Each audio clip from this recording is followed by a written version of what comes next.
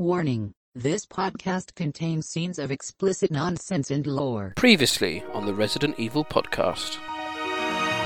Kid was trying to show it to me and I was like, no, I want to try and play this for myself, but then discovered that, Xbox owners are scum. Fuck you, I'm gonna go and make my own Secret to Immortality with blackjack and hookers. Because the game design is still being used, people don't feel that Resident Evil 4 is as old as it is. I feel as though RE4 is just one of those games that was the product of a Faustian deal that was made between Shinji Mikami and some greater power. By the time you finished not only the main campaign, you've had a couple of name drops from Krauser, and then fucking Wesker turns up in the assignment Ada ending to basically talk about bringing back Umbrella, and I'm like, well, what the fuck was the reset for then?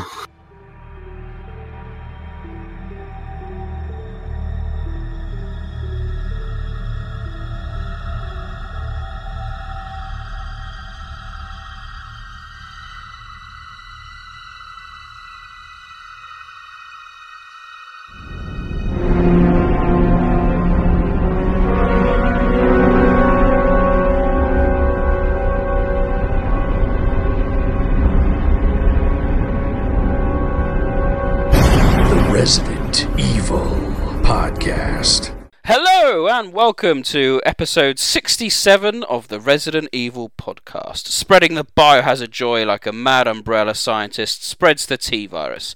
I'm Nick, better known as Neptune, BOW of the Deep Blue Sea. Let's see who's joining us today. Once a famous protector of Gotham, now a protector of the law, it's the Batman.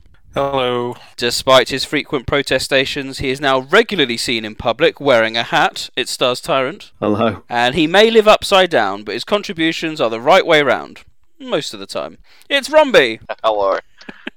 Coming up on today's podcast, as suggested by AJ on our Discord, with Resident Evil Village just around the corner and interest in the series ever increasing, what better time to provide a public service announcement with an overview of the entire series, what to get, what to avoid, what's canon and where to start, and crucially to compile a top 10 essential list of Resident Evil games to prepare you for Resident Evil Village. We'll come into a bit more detail in a short while, but we're going to have a whirlwind tour of the past 25 years, finishing up with another edition of Neptune's Biohazard quiz. But before we start that, we'll look at the latest gaming news.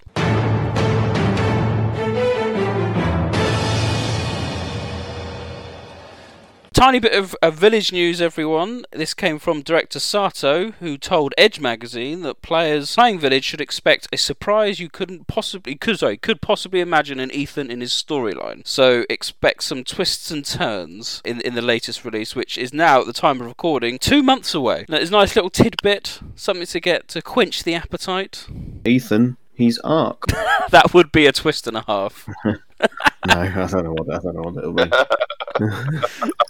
When they tend to sort of big these things up, it's going to be a that's it moment when we get to Village, isn't it? The Ethan W from Resident Evil 5, isn't he? For anyone unaware, Ethan W was on the list, is one of the lists of in Resident Evil 5, which happens to be, he died in that, at least he's marked as dead, but that's never stopped Capcom before. Yeah? Doesn't stop the community either.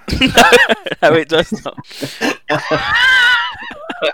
So yes, Sean, you're spot on actually in many ways, but there has been a lot of talk from a lot of the directors and producers. They've all been bigging it up as one of their favourite experiences. I think Fabiano said lots of influences from Resident Evil 4, which I think we've all kind of seen from some of the videos, but a lot have been saying it's also one of the best storylines they've ever done, and that's quite unusual. I don't think I can recall many times they've said this particular game has a great story. So again, fingers crossed with that. Absolutely. For me, it's the most excitement I think I've felt for a new title since Resident Evil 5 in terms of the storyline actually holding some sort of promise. Now, that's not to say I wasn't looking forward to Resident Evil 7, of course, but there was so much unknown about that title, whether it would work in VR and whether the switch to first person would be wholly successful. And ultimately, for me, it was. But now that I know that they've got those things right with 7, and they're really focusing on what I hope is the story in this, and with the mystery of the families and the Umbrella logo. Yeah, I would say this is easily the most sort of excited I've been for a new title since 5. And that's a lot, I think. A lot to say. I'm really looking forward to it as well. Very intrigued to see what Chris's role in the game is, and how they're actually going to flesh Ethan out as a character, and Mia as well. I'm expecting it to be pretty self-contained, a bit like Resident Evil 7. However, I am hoping there'll be some juicy files that'll expand on the connections and Blue Umbrella a bit. But I'm a bit cautious when it comes to producer and development statements about the game, particularly the storyline, because I distinctly remember Masachika Kawata saying Resident Evil Revelations was the best storyline they'd ever done in the build-up to that game coming out, and I know most of the community doesn't really like that story, so be a bit pessimistic about that one personally. Oh, you have a better memory than I do. Then I don't. I can't remember him coming out with that. But there we go. Rob, did you want to? What's your kind of feelings on Village with the more tidbits we get? Well, I'm just looking forward to the game coming out. I'll take it as it comes. I think. Yeah.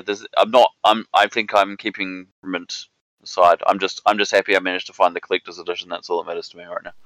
Oh yes, for our Oceanic friends that got released locally, didn't it? Who were the producers, distributors, should I say? I'm assuming it's just all the usual stores down here. So JB, EB, Mighty Ape, all that sort of stuff have got it. But we through Capcom has a sub-distro in Australia that's just labelled Capcom Australia, so it'll be through them. So. Fantastic. They didn't make it exclusive to anywhere, so it's just probably limited in numbers as it always is. I'm not sure if it comes. It may only be in a PS4, Xbox One period, no new one for the Series X or PS5. I'm not sure because it seemed to be listed as PS4 with the free PS5 upgrade and playable on the Xbox Series X. Yes, but I could be wrong. It could be the listings available for now because they did have it listed for both. But well, our next podcast will of course be our final preview, so we'll be having a nice discussion about that before the game is released.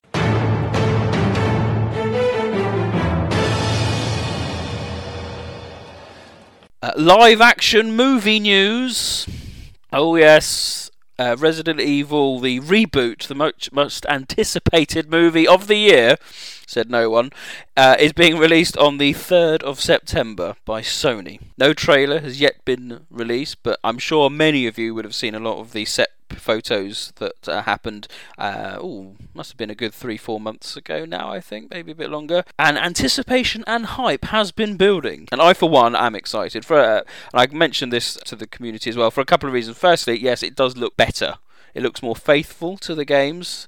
We've seen Raccoon City being presented very, very similar to that in the remakes. But also, if it does come out on 3rd of September, and it does come out of the cinemas, then fingers crossed, we'll have a bit more normality back in this crazy year, and be able to actually go and watch it in the cinema as intended, which would be great. So many films are being pushed onto streaming services. I, for one, would be very welcome to go back to the cinema to be able to see this film. So fingers crossed. Sean, you're a big fan of the live-action movies. Are you excited about this? You know what? I'll go in with tempered expectations. Let's say I like a lot of the cast members attached to it. So if nothing else, provided they've got certain designs and stuff very similar to the games, which, you know, just from seeing like the RPD gates and things, it can't be any worse. So let's take that as optimism. Absolutely. Rob, now, of course, in the new situation, New Zealand's a bit different. You're the land of very, very little COVID. So are cinemas open at the moment? Yes, yeah, they have been. So most of the cinema releases, so for example, the new Mortal Kombat movie is coming out in a month or so's time. It'll be coming out at the cinemas here. Wonder Woman came out here. So I'll probably, if it does come out, I'll probably be able to end up seeing it at cinemas. But hopefully by September or so, everyone can go start seeing stuff at cinemas again because numbers have dropped off and the uptake in vaccines. I'm positive about the production design. I think it looks like someone's paid attention, which is kind of good. And if that's good, then hopefully the script is also done that to the same level. So I'm cautiously optimistic, but you know, it's not exactly a high bar to pass. So if it's at least better than the previous ones, then it's at least an improvement. Batman, are you excited about this? You've never been that much of a fan of the live-action movies? I am, yeah. I mean, I agree with Rob. The production design is what's got me excited. You know, I'm surprised they didn't do that in the previous films. You know, recreating like the RPD front gate is obviously going to get a lot of fans excited.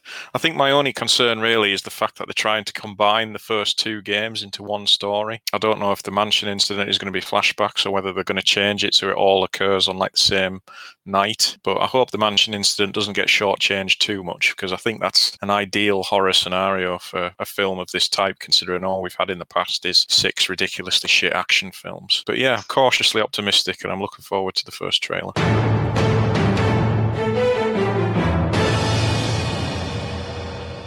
Another bit of news, Infinite Darkness news, ladies and gentlemen. Oh yes, just at the time of recording, new information has been dropped by Netflix pertaining to the new CGI series that's coming out this year.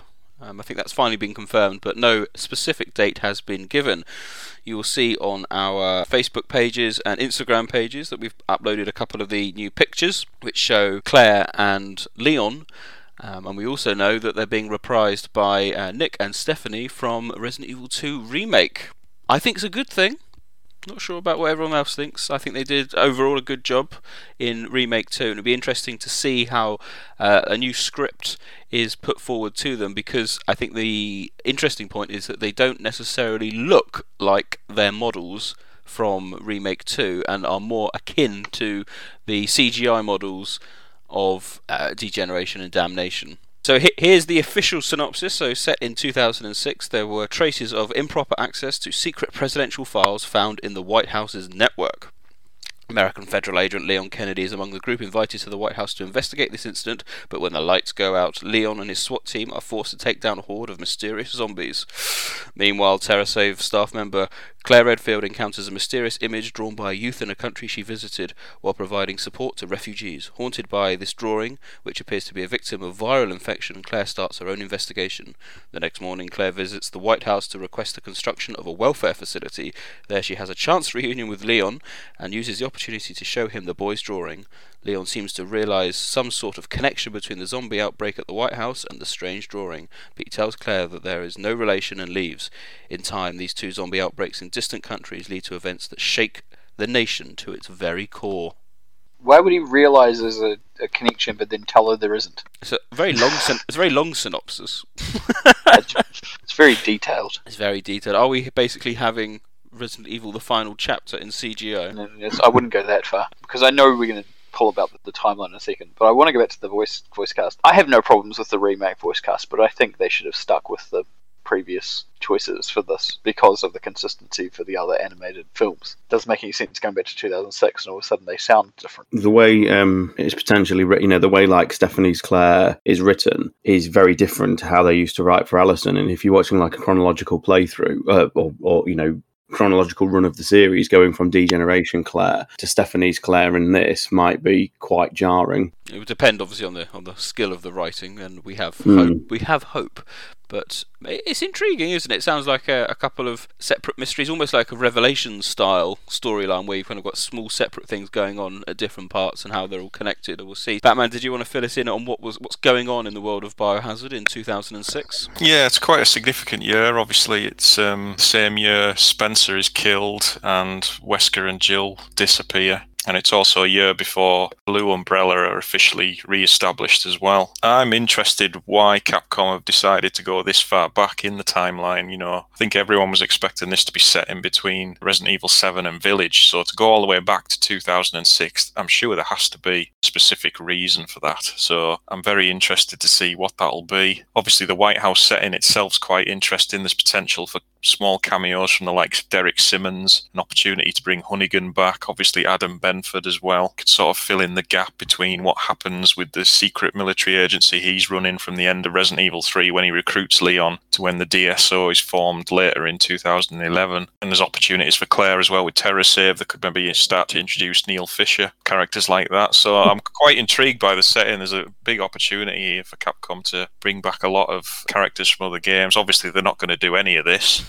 I was about to say, on the scale of 1 to 10, John, what are the chances of any of that happening? I'm assuming it's just going to be another Veltro-esque terrorist group and another Glenn Arias-style villain, but we've always got a hope.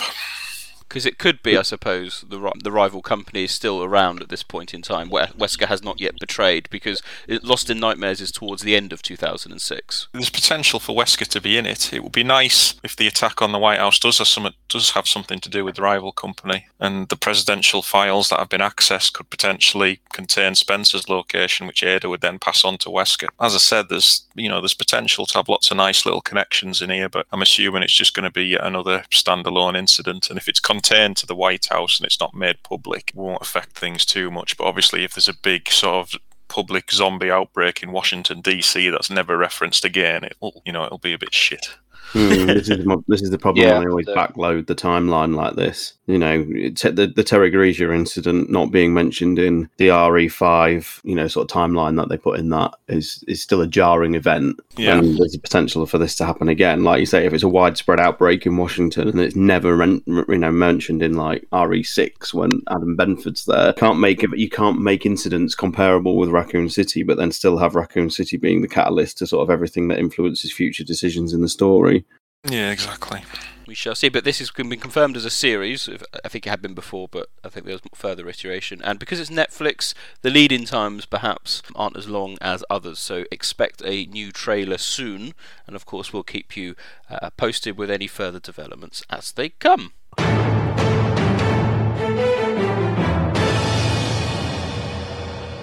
Final bit of news, and it's big news, ladies and gentlemen. The new Resident Evil Tubbs Ducks are coming. Oh yes, Wave 2.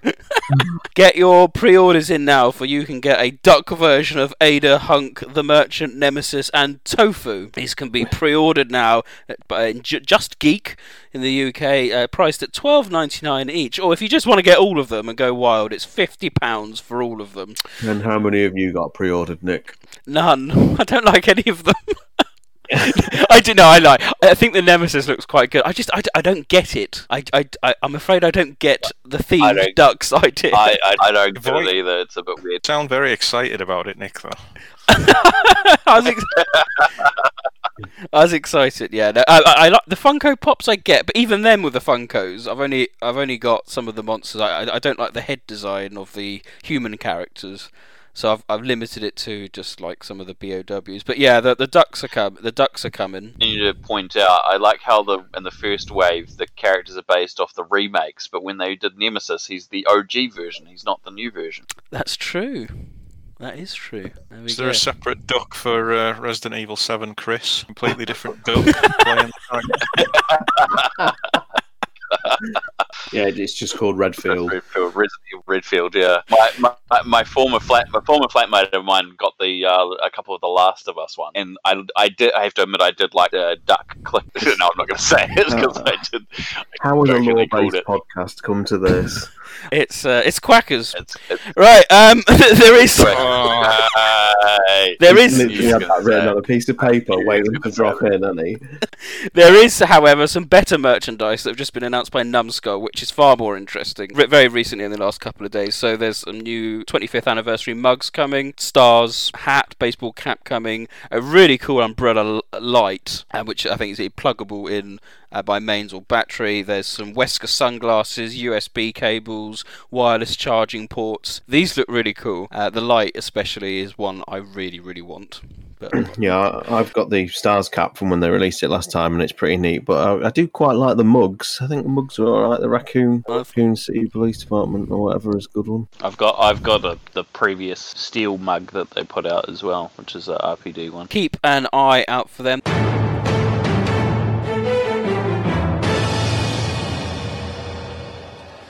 That does conclude all the gaming news. First bit of site news. Firstly, as always, would like to... I was going to say, and merchandising news. Merchandising news. So first bit of site news, would like to thank, firstly, our new patrons who have joined us in the past month or so when we've had our last podcast. So a big shout out to Dark and Rao and Jordan Osiris, who have joined our Patreon page. If you're interested in joining, please head over to our website and there's a link on the page. But a big thank you, as always, to our new followers. First bit of actual news is that you would have seen we passed 200,000 downloads very recently. Yeah, so that's been since September 2018 and 100,000 downloads basically since 2016. and 100,000 downloads since September 2018. So as a special commemorative thank you, we released Outtakes Volume 2 to the world, which... Still think you missed a trick on that, Nick. You should have called it Outtakes File 2. It should be File 2, yeah, we need to go and edit that, actually. I think that's a good idea. But that features some unused content, some cut news, and of course outtakes, all from episode 55 onwards. So, like many people, amazed that we're still having nearly an hour's worth of outtakes, despite having done this for over 9 years now. But that's what happens. So, if you haven't listened to that, download that now. That's available on Spotify, Apple, Podbean, everywhere that we have our podcasts.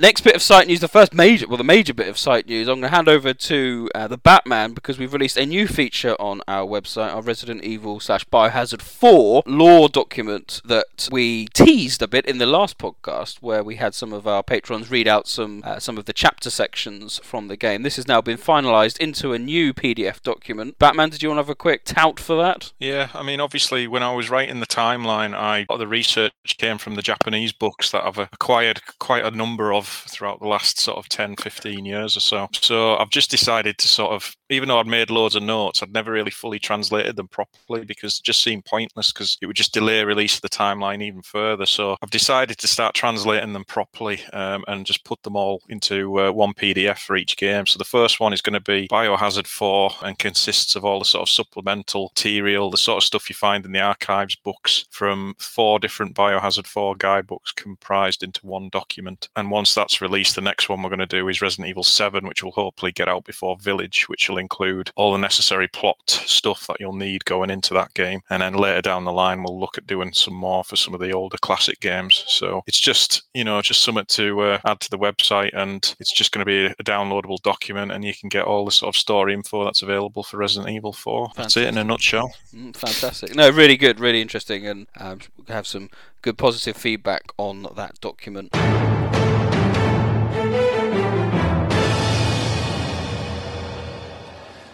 Final bit of site news, starting right now, something, again, Batman, you've orchestrated. We're having a bit of a countdown to Resident Evil Village, which is appropriate, considering this is what this podcast is fundamentally about, but having a bit of a community playthrough of the series.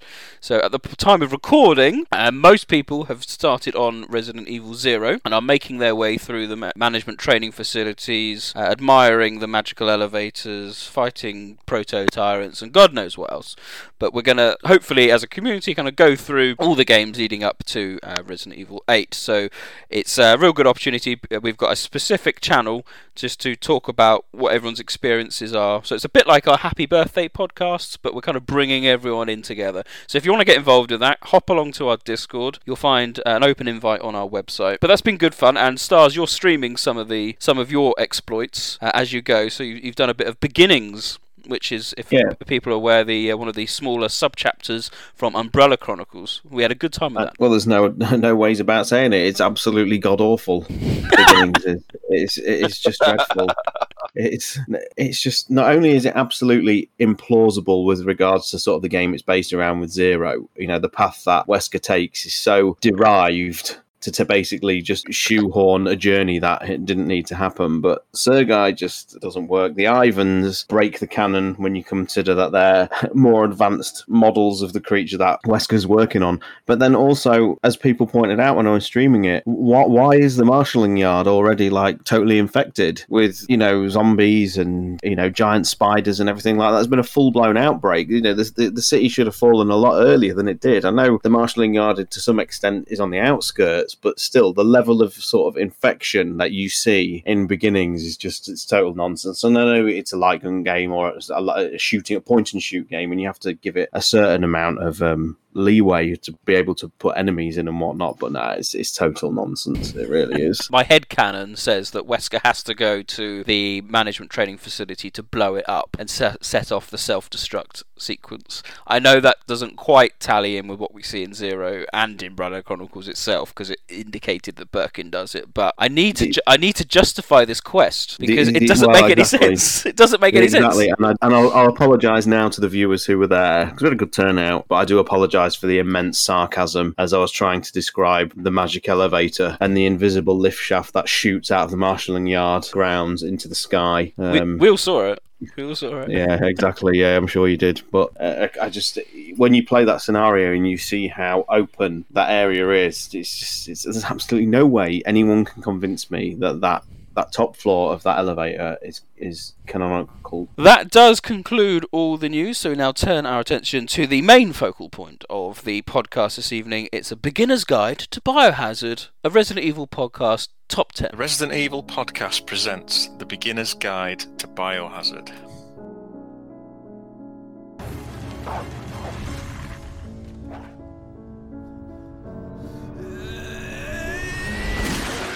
Chris, this way.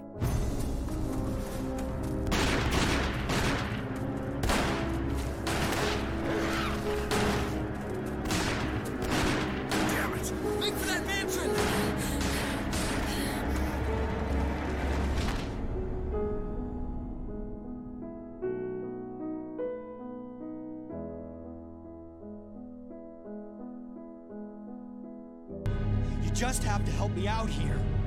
I really wanted to escape with you, Leon. Escape from everything. You want stars? I'll give you stars.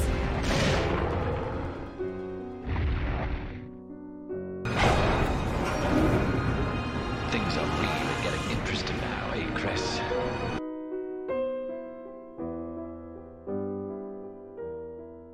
Welcome one and all. The purpose of this podcast is to mainly help newcomers to the series. So with Resident Evil 8 coming out, it's the first Resident Evil title I can recall actually within a console's launch window. So this will be the next gen horror title of choice for many players new to a PlayStation 5 console, and certainly one of the big AAA titles on either PlayStation or Xbox. And so I think many people will review it as being a must-have title just because of the still freshness of that particular series. It will, however, be a player's first step into the world of Biohazard. And without knowing anything about Resident Evil Village, what we want to try and do is compile a list of titles, an essential top 10, if you like, of games in the series, which has now spanned 25 years, for new players, but also for older players, just to bring themselves up to speed. Which titles would you consider to be essential in the build-up to Village? So that's what we're going to try and go through today. Now, you may be thinking, well, that's easy. We'll just pick the numbered games, or just play the most recent on PlayStation 4. Is that always the case? What we're talking about today is going to be a really specific guide as to which are the most essential titles for the purposes of Village's storyline, or what we think Village's storyline is going to be. We don't know anyone, so if anyone is thinking, oh god, they must have read the leaks, we haven't. This is pure guesswork, and in fact, come June, people may listen back to this podcast and go, oh my god, why weren't you thinking about covering the Resident Evil live action movies? They are the most important, let's hope not. But, we don't know. This is pure guesswork based on the trailers we've seen, the characters involved. So we're trying to compile which, if you were explaining to a new fan who's going to pick up Village, they've said, I'm definitely going to pick it up, which games should they pick up now to be up to speed with the general Biohazard storyline that's going to be relevant to Resident Evil Village? So we're going to need to make this imaginary top 10 list. So I have a notepad document open. Oh yes, it's before the quiz and we've got notepad open. It's that serious. And we're going to put our essential top 10. So everyone can comment about their views on each game and try and put an argument across as to which of the titles they believe to be essential. Is that clear, everyone? Yes. Yep. I said we've also had some input from our patrons, and so they've put some feedback just so we can get a bit more external comments from the wider community. And in terms of how I want to do this, we're just going to go through the games one by one, and then we're going to see and have a discussion on each of those games as to which ones you think are essential. Again, we're not necessarily talking about whether the game is good or bad. It's purely about should you play it if you want the best understanding of the Resident Evil storyline going forward. So may I suggest we start with probably the easiest one to discuss, Resident Evil 7. I'm Redfield. I'm glad we found you. The fuck took you guys so long? It's one of those rare cases where, because you have to bear in mind, anyone who's like new to the series may not be aware, but the chronology of the games doesn't follow as you would expect it. So a character you might have been playing is in one game won't necessarily be in the next numbered title. The series has been very good, I think, personally. I know some people disagree with this, in rotating characters in and out as and when, with regards to whatever stories they want to tell. Village is one of the first times where they're actually directly sequeling the events of the previous title. So yeah, in terms of like whether Resident Evil 7 Biohazard is essential, you're going to be playing as Ethan again, who is like a returning protagonist, and it looks to follow on from the events that happened in the Baker plantation. So yeah, it's absolutely essential, and because the series experienced a kind of story reset, if you like, although not quite as drastic as Resident Evil 4's reset, it's also a great entry point for anybody who is looking to join the series without necessarily having the weight of the baggage intimidating them. You can go into that game and it's a fresh, new experience. It just has a 7 in its title. That's the only thing that really would put someone off, I think. But as an experience, it's brand new. Batman, do you have anything you want to add to that? Is there any disagreement at all? No, not at all. I would agree with that completely. It's a very good starting off point because, as Sean said, it's a story reset in many respects. We had a brand new Mia as well, both of which would be in Village. The mold/fungus mutamycete bioweapon was obviously a brand new thing in Resident Evil 7, and we're assuming, although I don't think we've actually had any solid hints yet, that that's going to make a return in Village. And obviously you've got hints of Umbrella Corporation, and Chris Redfield is the only returning aspect from previous games, although that's kind of an ironic statement given how he looked and sounded in the game. He was a stranger to pretty much all of us. So it's a perfect jumping in point, more so than Remake, I would say, in terms of going into Village. Even all the files and backstory, it is pretty much all standalone apart from the odd reference. So I can't think of a more perfect way to jump into the series. And obviously, by extension, that goes into gameplay and perspective just as well as story. So perfect start. Fantastic. So I'll come to Rob in a second. I think that's another point I wanted to raise as well. When we're going to go through this, we're also going to be talking a bit about accessibility as well. So whilst the storyline consequences and its relationship with what we think is going to happen in Village, or the clues we've been given to Village, we're going to have to think about accessibility as well, because some of these titles are more obscure and harder to come across. So that's something, an important point, not a top tier point. So Rombie, did you have any differing comments, or are you in the same boat here that despite some of the perhaps mixed reaction to 7 from some of the community, it remains an essential playthrough in preparation for Village? I think it is. I mean, this is the issue. I think anyone who's out in the community who's not a fan of 7 is probably not going to be automatically a fan of 8 because of, like, I don't know, gameplay element or so. And I think that's it. I mean, John's already said what the bit I was going to say, which is to do with the gameplay as well. Like, it's going to be a case of not just the narrative, but it's going to be a comfortable transition playing into another first-person game, and we're all going to learn a new system, and there's a little bit more combat, and there's obviously new RE4-inspired upgrade systems and all that. Going to be in the same boat for that. So it's definitely a case of that. I think from a story perspective, a direct continuation of story a few years after the fact going to be important to understanding what's going on in the game. And something Sean just said about the name as well is interesting, because maybe that's part of the reason why they're really calling this Village and not 8, just to try and de-emphasize the impact of it, just simply to get people involved that played the game before. And it'd be interesting to see if we get more numbered titles if we go away from a numbered system after this going forward. That's a good point. They're certainly trying to say this is Village. It is 8, but it is Village. That's the main focal point.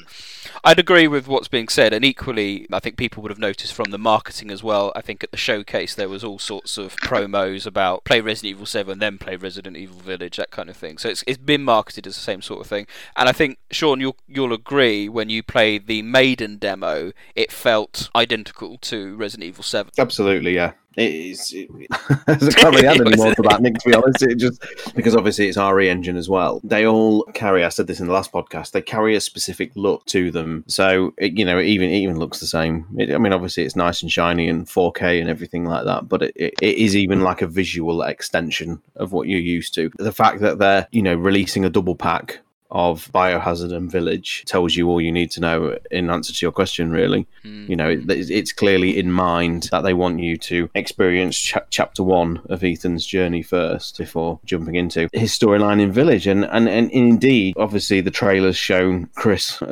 executing Mia. I think you need that journey of like trying to save her to make that have even, have more weight to it. If she was just a random character that just turned up and Chris shot, it's not going to carry any weight to you as a player. Now, two of our patrons have suggested that, in fact, it's possibly the only game they will consider essential for Village. Whilst I think we're all agreed, and Resident Evil 7 absolutely makes the rep essential list, how would you feel about it being the only game that's essential? It could work, yeah. We're all thinking it's going to explore certain parts of potentially Umbrella's history or things like that. But even from the point of view as Chris, if he is really depicted in this game as, the primary antagonist, then you could simply play this and then go back and see where his journey led up to. If you're a newcomer and you've come into this series from Resident Evil 7 Biohazard and you go onto Village and, you'll have heard the name Chris Redfield because he's part of the brand, the same way like Jill is and things like that.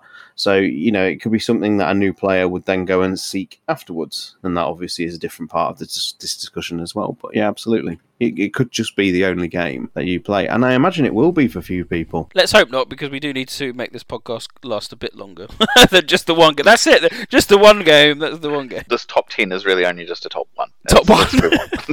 It's one of those things that's kind of, I guess this goes back to what you said. We're only doing what we know. We don't know any of the spoilers or anything like that, which is good as far as I'm concerned. But like, if it turns out that, there's a lot about, say, Umbrella's founding and it ties into, say, Spencer, for example, then obviously you want to expand that list, but we don't know that at this stage. We're just assuming, and then it's a case of whether or not how much of the older stuff is relevant. I mean, I was speaking from a 7 perspective, when we all reach the last bit of the game and we get an HCF ref, and for our long-term fans, it'll all be like, whoa, where'd that come from? But for people who don't know that just becomes another name that they don't know. So, but it doesn't have any major impact on the game itself. So it'll be interesting to see what sort of threads are picked up in that sort of style in the new game, if there's anything like that as well. So there we go. Resident Evil 7 making the list. And I'll be honest, ladies and gentlemen, I anticipated 7 making the list, so that's why we did it first. Get that one out of the way. The way I want to move on now, we now go back to the very beginning. Resident Evil and Resident Evil Director's Cut.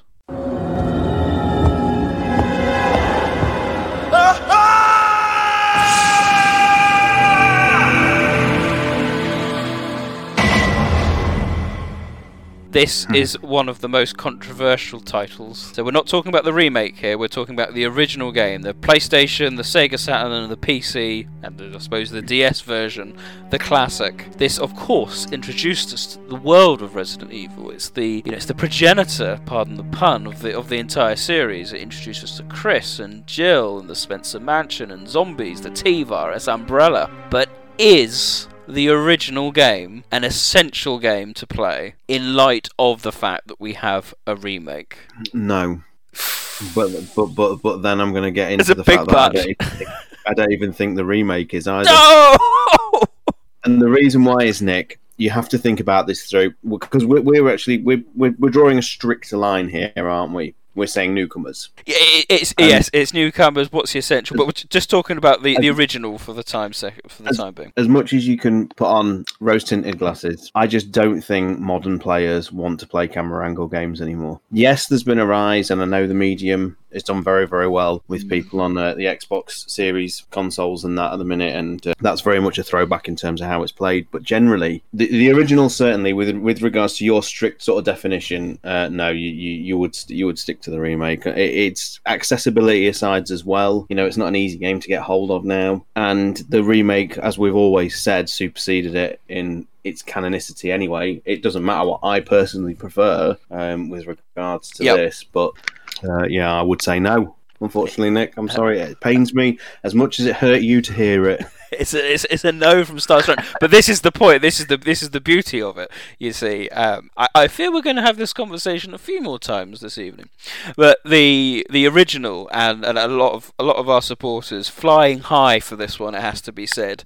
comments include that it sets the stage for everything else that follows. So this is, as I said, the 1996 game. Without it, there is nothing else.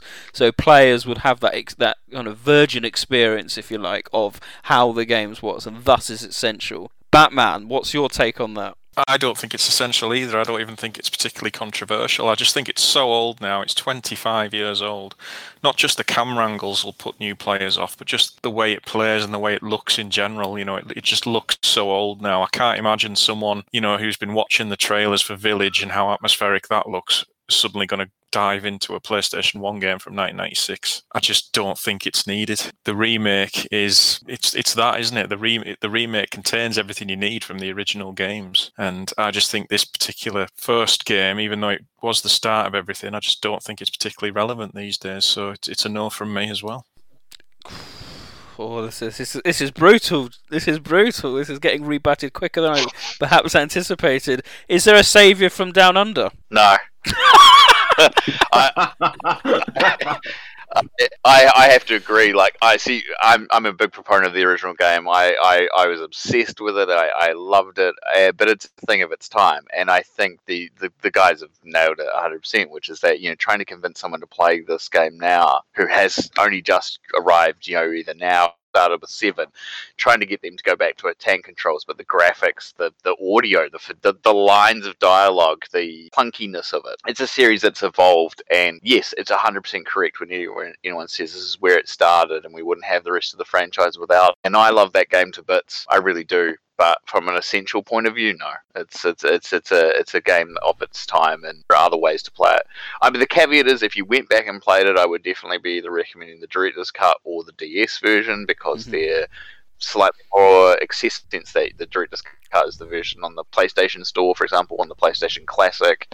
The DS version, if you can access it, is got more somewhat modern features in its more modern features in its retelling, but it's definitely a no for me. Yeah, I think the important thing is that I think we ought to just get out of the way as a disclaimer, is that every game in the series are products of their time. Even when we get to like titles as recent as like RE5, they've all got sort of problems that don't necessarily translate to modern audiences. And I think the importance of this conversation is to put nostalgia to one side, which is why I think that hurt you a little bit, Nick. I don't think you were quite expecting that, to be honest. No, I love the original more so than the remake in terms of gameplay. Well, yeah.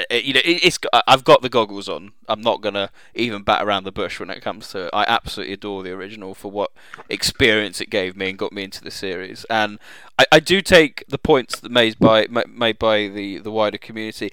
It does set the stage, and you would miss out on the Jill sandwich line, which of course is absolutely iconic. But I slightly anticipated the fact that from a lore point of view, and the narrative, that it would be superseded, because it has been superseded. We're not, remake is not a reimagining. At no point have we really questioned that difference that we perhaps do with Remake 2 and the original Resident Evil 2. So I did anticipate it, but I thought there might be a bit more. No, it's essential, but it doesn't look like it is. Resident Evil 1996, the original, the first game. It's being dumped off the list. Okay, game number 3. Make your entrance known. It's Resident Evil the Remake, so we can move into slightly higher graphics of the same incident at the Spencer Mansion.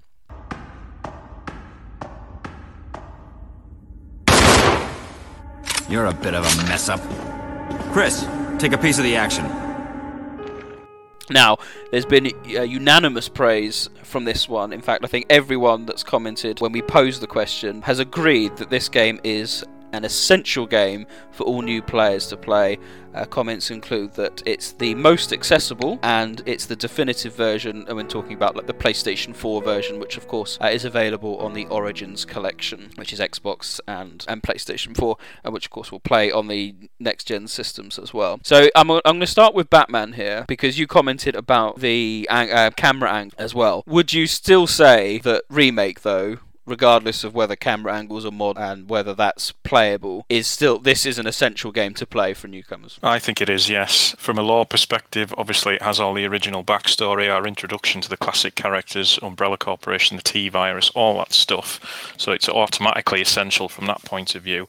And it does give a sort of semi-modern flavour of how the series started with the fixed camera perspective and the tank controls. And the remake, yeah, it's starting to look a bit rough around the edges, the HD version, but it's still, it still looks good. And I still think it's relevant enough for modern audiences. I can quite easily see modern players starting with Resident Evil 7 and then maybe going straight back to remake just to see how the series originated and just to have such a contrasting style in gameplay as well. But in terms of your village experience, it'll obviously give you much more information on Chris and the sort of early days of the Umbrella Corporation as well, if Umbrella itself is actually going to be featured in Resident Evil Village in some way as well. So for me, there's no debate on this one. Resident Evil Remake is an essential game you must play if you want to get the most out of your Village experience. Rombie? I'm going to say yes as well. A lot of the same reasons that John's just outlined. I mean, essentially, the gameplay element, if we took it from that perspective, controls are probably going to still put some people off, and I definitely have seen that. From a fidelity concept over the original version, from a lore, obviously telling that original story, it's definitely a case of something that should be should be witnessed, I guess, for lack of a better term, that players can go back and understand where this entire series came from. I mean, we've got to think as well, the game will be, we're talking 25th anniversary of the franchise, but this remake of the game is also going to be turning 19 years old this year. So, it's not a new game, and so it's nice that there's an HD version that's accessible. It's available for people to purchase still now on, the current and new consoles. Yeah, and PC as well. So it's a yes for me. Stars Tone, any differing views as to whether this is essential? Not essentially, but I do think the camera angles, whether we like to admit it or not, it is a barrier for a lot of newcomers. They do take some getting used to, and I know it has like modern controls, which way you point the analog, the alternate control method that the HD versions own. It's not necessarily essential to play beforehand if you're not too bothered about Chris, but if you are more of a lore-centered sort of person, then absolutely I echo exactly what John and Rob have just said. But I can really see, and I do see on Twitter quite a bit people saying they do struggle to play it. Some people I even saw just this week in a discussion that someone said they found it boring because it is a very slow burn game compared to a lot of the sort of titles that you play now. I mean, even Resident Evil 7 is the slowest title the series has had in many years. But even so, just playing that recently, it still runs at a breakneck pace compared to like what the remake is, where you can spend entire hours, if you're not sure what to do, just wandering the halls and just getting lost. And it's a product of its time, and I think we're going to be saying that a lot. It's a timeless masterpiece, in my opinion, but I think the question that a newcomer would have to ask themselves is, can I get used to this control system? Can I overcome sort of like the fact that it's not a full 3D game with an over-the-shoulder camera that's synonymous with the series now? And from a lore point of view, absolutely agree with what you two said, but is it a bit too inaccessible to modern audiences, to new people who are coming into gaming for the first time today? I just wonder, is it just a bit too inaccessible? But then it sold like 1 million copies when it was released in 2014, so what do I know? I was going to say, you just wrangled a point in my head. I mean, that's the thing. I think as long as people going into it understand it from a realistic point of view, if they're invested in wanting to learn more about the lore, then they're definitely going to get that. So that's essentially, I want to say, the reward for playing it. Then it should be fine. I guess it's funny thinking about it from that perspective of like difficulty of getting into and people having that issue. Funny, I think I talked about this a little bit on the episode we just did about 4, but I think we were talking about how that game had aged, and I said it's harder for it to pass because we still have an over-the-shoulder gameplay in a modern style, so you can see the finessing, the years of change over the last 15 or so years. Whereas tank wars automatically age and date, but people in some ways are a little bit more forgiving of that too, because they go, well, it's an older system, so I kind of expect it to play quite differently, and it's going to be a little bit clunky and a little bit hard. So some people give that a little bit more of a wider berth than they would with a game that's still over the shoulder. So, I mean, for some people, they might go back to and go, well, it's not easy, but I never expected it to because it's, it's a tank control. It's not over the shoulder. So they might be a little bit more forgiving of its age. I still think part of the appeal with Remake, though, is that sort of interactive movie experience, the feeling of sort of playing through a film, and the camera angles and the pre-rendered backgrounds just add that little bit of extra and immerse you in the atmosphere a lot more than, say, the remake of Resident Evil 2 and 3, where, yeah, it might look pretty, but, all the sort of environments are a bit too shiny and just a little bit bland. And if you made Remake more accessible to modern audiences by remaking it again and using that over-the-shoulder perspective, I think it would lose a lot of its appeal. It might make the game more accessible to modern players, but it wouldn't be as good, I don't think. I agree. I would call that the Twin Snakes effect, John. Yeah, absolutely. Yeah, yes. I agree. Yeah, that's a really good comparison. So what we're saying here is that it's possibly not the most accessible for new players, but it is essential, so it makes the list. Right, the next game on our list, and we're not actually doing it in kind of release order, just for pacing purposes of the podcast. So the next entry is the first spin-off that came out, Resident Evil Survivor. That's right! At the request of my friend, Leon S. Kennedy, I came here to investigate. Oh, yes! I remember everything! Long-time listeners of the podcast will know we're actually really quite big fans of Resident Evil Survivor. So this, ironically, is a first-person game. It has the kind of tank controls of the original games, but is in first-person mode. So it actually resembles Resident Evil 7 and Village, perhaps more so than even the original, the more direct prequels to 7 itself. Storyline, as people know, features the legendary Ark Thompson infiltrating Sheena Island and shutting down their tyrant growth plant, and taking out Vincent Goldman and his mother in the process. It's a spin-off. It's quirky. It's got its followers. Stars Tyrant. Would you let it make the list? No, and given that... oh, no. Given that, Resident Evil 3 Remake's pretty much taken the essentials and put it in its own game, I don't even think it's relevant in Capcom's eyes anymore either, unfortunately. The thing is, let's look at it from a different point of view as well. Like, it looks terrible. The production values are not good. You can't get it anywhere. It's not available in any store, so you'd be looking back through pre-owned copies, even if your PlayStation 1 still works. I don't see how you can class this one as essential, Nick. I'm sorry. Put it to one side. But it's so good. It's so good. Rombie, what about you, my friend? No, yeah, it's very self-contained. I mean, barring Ark's revelation of knowing Leon S. Kennedy, it's relatively self-contained. And as much as I love the storytelling within the files and the way that the island's set up, it has very little bearing on any really in the scheme of things. And other than a reference in in the opening of Zero, there's nothing that really fully ties it otherwise to any other game. Yeah, and as Sean correctly said as well, being able to play it, not the easiest. So yeah, it's a no for me. Accessibility is certainly an issue, and arguably one of the games that's aged the worst. Batman. Can you save it from it not making the list? There's nothing in Survivor that's essential for Resident Evil Village, is it? Its main addition lore-wise is the backstory to how the tyrants were created, and none of that sort of stuff's going to feature in Resident Evil Village. So as much as we love Survivor, there's absolutely nothing about it that's relevant to Village or the future lore of the series. So I can't recommend it at all for this essential list. I think I'd forgotten about the point about the tyrant. That main point is in Resident Evil 3 Remake. In Nest 2, you see the row of tyrants, which is pretty much shot for shot in Resident Evil Survivor. That's its main USP, if you like, storyline-wise. So the same point in the stuff in Remake 2 with the orphanage is not too dissimilar from that's the other part that's taken in the remakes. It's the ideas are still there, and they're done in a different fashion from Survivor, but in their own way as John's audio drama, kind of just as creepy in their own fashion. So. Dear, I'm sorry, Ark. I'm sorry, Vincent. I'm sorry, Andy. We are casting thee into. Sorry, Vincent's mother. You're going into the proverbial room 101. Now we've said that Vincent's mother's going to be Lady Dimitrescu, isn't it? Ethan Winters, and Ethan Winters is definitely Ark, like you guys were talking about before. That's her on the phone to Vincent. Oh my God. Confirmed. I think we can move on. Vincent, it's your mother here. Someone needs to do a video of that. No, they do.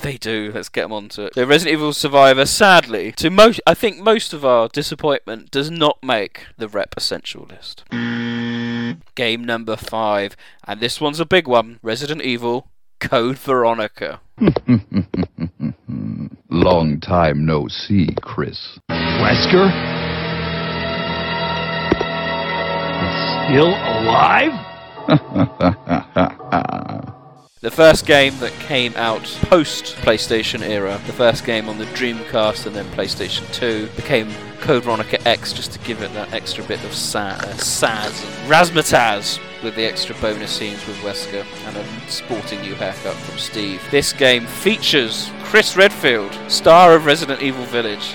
It features Umbrella. It features the Ashfords, who are a founding member of Umbrella, and we're thinking that could play a part in Resident Evil Village. Surely this legendary game that everyone loves is essential. So who better to argue it? Batman, yes, this is essential, isn't it? Oh, it's essential if you're a fan of the Paul Anderson live-action films, because you will get a hard-on over that intro sequence. No, from a law point of view, yeah, you're going to have to say it's essential, aren't you? It really opened up the world after Raccoon City, and obviously the return of Chris, and most notably as well the unexpected return of Albert Wesker and the plot threads with the rival company and things like that. Yeah, you do need to play this game if you want a decent understanding of the Resident Evil backstory, and like you said, certain elements with like founding families of Umbrella, the HCF, things like that. It might tie into Village in some way. So yeah, as much as it pains me to say it, I've got to recommend this one for the list. Stars Tyrant, you must be over the moon because you are a big fan. But just to pick up quickly on what Batman said, the HCF reference, if you've played Resident Evil 7, you'll then get the reference in... Well, would you get the HCF reference if you played only Code Veronica? I'm not sure. Well, that's the only other game it features in, Nick. Oh, is it? Is it? We shall see. We shall see. We shall see. But anyway, yes, Stars Tyrant. Yeah. I feel the same as like the remake. In terms of pure lore, and if it's just the story that you're breaking this down for, then yeah, it's absolutely essential. And not necessarily for where it's placed in the timeline, but I think this was the first time Chris actually became a proper character. I've always maintained that Chris and Jill in certainly OG1, not necessarily the remake, they're a little bit more fleshed out in the remake, but this is the game where I think a lot of his personality traits came through, his heroicism and his determination, and the rivalry began. The proper rivalry, I think, began with this game between Chris and Wesker. And so, from a lore point of view, absolutely essential, but it's also one of the most dated titles in the series. At the time, it felt dated because it didn't even carry over the refinements to the controls that like Resident Evil 3 brought along. And so, in some ways, it's also the worst for backtracking in the series, and I think a lot of modern gamers who like the sort of immediacy and whatnot, I think the backtracking will put a lot of people off. So from a gameplay point of view, I'd say it's probably one of the least most recommended, because you've really got to be in the Resident Evil machine to extract the most out of it as a gaming experience, not as a storytelling experience, because the story, as we've said, is essential. But from a gameplay experience, I think this is actually one of the harder entries for a modern player to pick up and play. It's also, and I don't know whether you guys agree, but when I look at socials and even on our Discord, I see a lot of people saying they find Code Veronica one of the hardest games in the series, and I've personally never found that. It's certainly interesting to see, more newcomers saying they just found it, an impassable wall at times. I guess we were just trained well with sort of, ammo management and, resource gathering and whatnot, that it wasn't so much a thing for us back then. But it's just an interesting observation. I'd also agree entirely with that, Sean, because I think what it did was make what we knew from Resident Evil 2 and 3 and 1 and just made it bigger. So where I think people do get a bit hung up over is you have to treat basically the entire island like a hub, as opposed to the individual buildings, where there's that tendency, isn't there, to go, right, We've got the mansion is one hub, and then the guardhouse is another hub, or you've got the RPD as one hub, and then the sewers as the other, that kind of thing. Code Veronica treats the entire place as one big hub with smaller little inlets, the palace, the airport, the training centre, whatever you want to call it. They're all smaller parts of a much bigger picture, so that's where the backtracking happens, and that's how I think problematic it can be. But if you're well trained with the OGs and the original trilogy, yes, it's easier. But it is difficult because I think once you're past the Bandersnatches, I think that's when it becomes a bit easier. I've always found it difficult in terms of management of the Bandersnatches because they need a lot of attention, and you don't have the best weapons to deal with them that early on. Rob, I wanted to bring you in as well, and also ask you about accessibility for this title as well, because there can be a bit of confusion about which version to pick up. You don't want to play the original version on the Dreamcast anymore, because if you're going for a lore perspective, you definitely want the extra stuff that was added in the X version. Yes, good point. It is accessible to a modern audience. You can play it on PS4 and PS5, I guess, and the PS2 version. You can play an Xbox 360 version, where you can play the Xbox 360 version on pretty much any Xbox console going forward, including the Series X, which is good. That's probably the consistent one. From an accessibility point, it's you can get access to it. It's not a big problem. Difficulty thing, I'm 100% down with Sean. Like, it's from a narrative perspective, yeah, it's much more necessary. So for me, it's a yes on the essential list. But from a game perspective, it's probably the hardest one for people to get access to. It's not just that it's hard. I think the thing that Sean's probably forgetting when he's saying it's not, maybe it's not, is that the game sets up for people who are new to it to be very difficult. There are very easy traps to fall into, like turning up to the plane and then having to fight the tyrant with very minimal, or not knowing about the organic weapon rounds, or it's a lot of the traps, the instant death trap, and enemies that can kill you or set up scenarios, the multi-path work where you don't know exactly where you need to go, but you need to explore like pretty much the entirety of them, like you would talked about, Nick, as well. Like, make it quite hard, because then all of a sudden there's more enemies that you have to face, or you have to use more items and more ammo. So without like a guide or knowing where you're going, it's going to be a lot more harder. So I would definitely recommend to anyone who's deciding to play it for the lore perspective, has never played it before, and it's maybe only the second, if they go from remake like we've suggested, and they're playing this as the second like angled, camera angled game, they're going to find it quite tough. And I think I have to say it's very much split 50-50 amongst our community here about whether it's an essential game. A lot of people simply can't recommend it to a new fan for those very reasons, but others will have spoken about and commented on that it's Chris at his very best. It picks up on the Wesker death storyline, which you would have been slightly shocked about with remake. So there's that kind of element. Out of all the kind of mainline games, in terms of numbered, because this is considered a mainline game, this is the one that I think has split the community the most as to whether it's essential or not. And I think we've done a good dissection as to why that may be the case. For me, it's purely because of Wesker. You can't really get the most out of Resident Evil 4 and 5 if you don't play this one first, because it would just make no sense otherwise. So there we go, ladies and gentlemen. Resident Evil Code Veronica X makes the rep essential list. Okay, next up, we're staying on Rockfort Island, or should that be Lockfort Island? I just don't know sometimes. With the next game in the entry, Resident Evil Survivor 2 Code Veronica.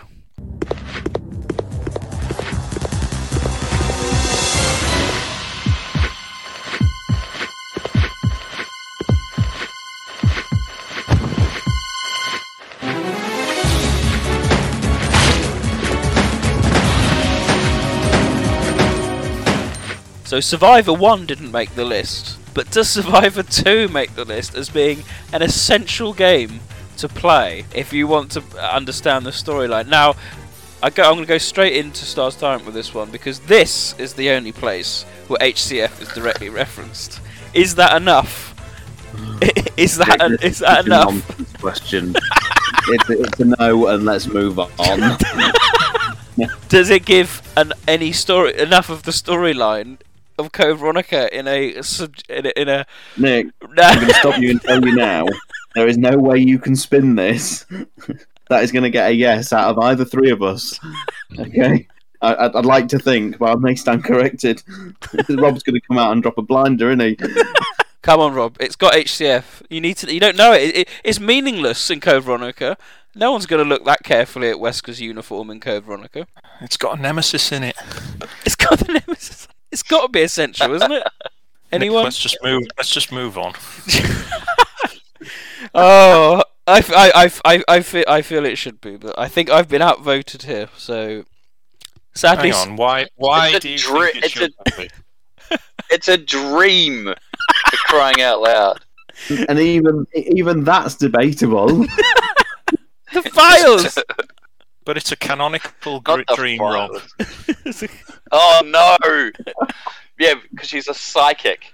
It's not just a dream. She manages to predict stuff on the way to Antarctica, right? This is when it takes place. No, Rob, no. Veto, isn't it? It's in the veto. Is it afterwards? It's afterwards, yeah. Afterwards. Oh, for some reason I keep thinking it was during. Okay, never mind. Makes up this creature that existed in another area or maybe she got a description from Chris via Jill. I don't know. Doesn't make any freaking. No. It's a no. It's a no. It's a no. It's a no. No, I would have to sadly agree. It is a no for Survivor 2. So that does not make the list. Perhaps surprisingly, I don't know. We are now moving on to the next entry here, and we're sticking with the Survivor series with Resident Evil Dead Aim. Sorry, but my dance card is full.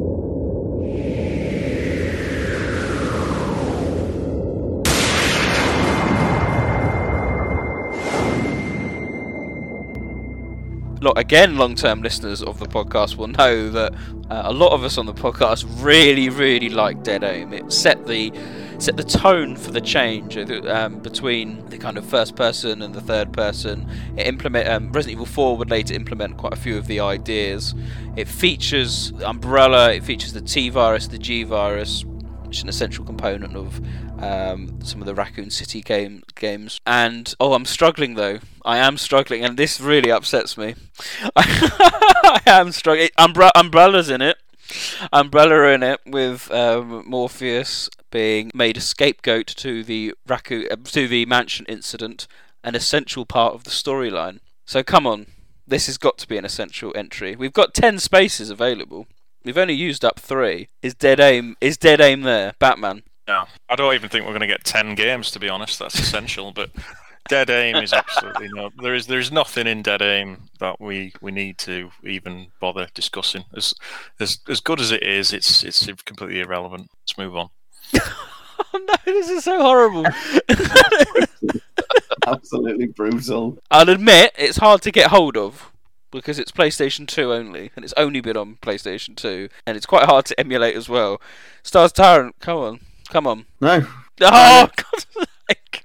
There's nothing there. I mean, we appreciate it for being a sort of bold departure from what we were used to in the series. But it's, John, remind me, is it even on the Dark Side Chronicles timeline in the Japanese guidebook, is it, or whatever? Yes, it is, but that's literally the only reference to Dead Aim in any book or supplemental material ever.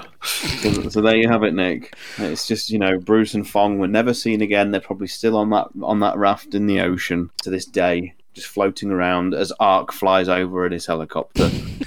There we go. We advocate it quite strongly, but I can say none of our community members put it forward at all as being essential. Nobody mentioned it once. What a surprise.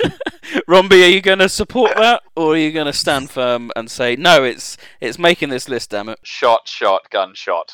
No. Just a Roger Moore James Bond film, isn't it? Oh yes, it's very similar to that era. I will expand. I love it to bits. I think it's a good laugh, and I love the gameplay mechanics, and I think as a self-contained story, it's enjoyable. But if you were to suggest it to someone to play for the purposes of story, or just because, and they weren't very sure on it, I would probably be like, nah, don't worry about it, you can skip it. And yeah, the accessibility is obviously a big You've got a PS2 and a copy of the game, and potentially even a light gun and an old CRT TV to play it with the gun. Yeah. I mean, it's playable with a controller. That's the one thing that's beneficial. It's still playable. But, so there we go. That's a no. One of the Resident Evil podcast favourites is not essential. Right, let's get back to more classical affairs with a game we've been covering quite recently on our Discord, the Resident Evil 0. So this is the prequel to an essential game, as we've already discussed. This features stars Bravo team member Rebecca Chambers and Billy Cohen, an escaped convict. We've got one of the founders of Umbrella in James Marcus. We've got Wesker again. We've got Birkin. The very core of what made Umbrella at that particular time. This is a game that still divides opinion. It's got questionable geography. It's got questionable gameplay that hasn't aged as well as perhaps it could have done. But it is accessible. It is available on current and the new generation of consoles through the Origins collection. Is there enough in this crazy, quirky origin story that probably doesn't actually help the remake in any given manner, but is it an essential game to play? I'm going to start with Rombie for this one. No. No. As much as, like, obviously there's a narrative background here, it's Marcus with all that sort of stuff, and obviously a little bit of connection between William Birkin and Wesker. If you take those elements away and forwards, no, because from the remake of one which we've already played, you've got enough of the origins of the game. We'll talk about the sequel, also what we've talked about with Code Veronica. I think you get enough of the idea of what Umbrella is or was for future. That stuff that's extra in there is good. Is it necessary? No. And then you add the gameplay elements on top of not the best. It's not the best fixed camera angle game, and it's a bit clunky. And I enjoy it personally, but it's not something I could recommend. So it's a no for me. It's a no from Rob. I think this is going to divide opinion though. Starstone? I would say no, in all honesty, Nick. I think you get enough of Umbrella's background with Code Veronica's files. We've always said like Zero and Code Veronica are very, very weird in that they each have 1/3 of the sort of founders of Umbrella, but between Zero and Code Veronica they don't reference each other. So Marcus isn't mentioned in a single entry in Code Veronica, and vice versa. The Ashfords aren't mentioned at all in Zero. So, because we've already said Code Veronica is an essential one, I would say you get everything you need in a Cliff Notes sort of capacity, and then we're going to get onto a future entry, which I would say is essential, which gives you enough of Zero's files, albeit in a more roundabout way, but we'll get there. I see. Yes. I would say, I think the gameplay's too. It just doesn't work. It just doesn't work, and I think we found that people playing it recently. The omission of item boxes and the overhauled way items worked. It was dated at the time. Yes, it looks fantastic. The HD version looks. I'd go on record and say it's one of the best looking games of all time. I think, but I don't think that is enough to warrant it going on an essentials list that you need to play specifically before Village. If you really like what you've played in Village, by all means go back and have a go, but certainly not. You don't need to do it beforehand, I would say. No. So if you do go back and you end up playing remake and you really ended up actually enjoying it, then obviously I would say Zero is essential because you'll get more story out of it, and if you like the gameplay, then you're probably not going to dislike Zero too much. There's going to be differences like the item boxes, but it's a hard title. Some interesting points there. So we've got perhaps a bit of differences, differences between the characters between Zero and remake, which we've said essential, and also Sean raising the point about the fact that a lot of the key points of Zero are raised in future files in another game, which is true. Now, Batman, what's your take on that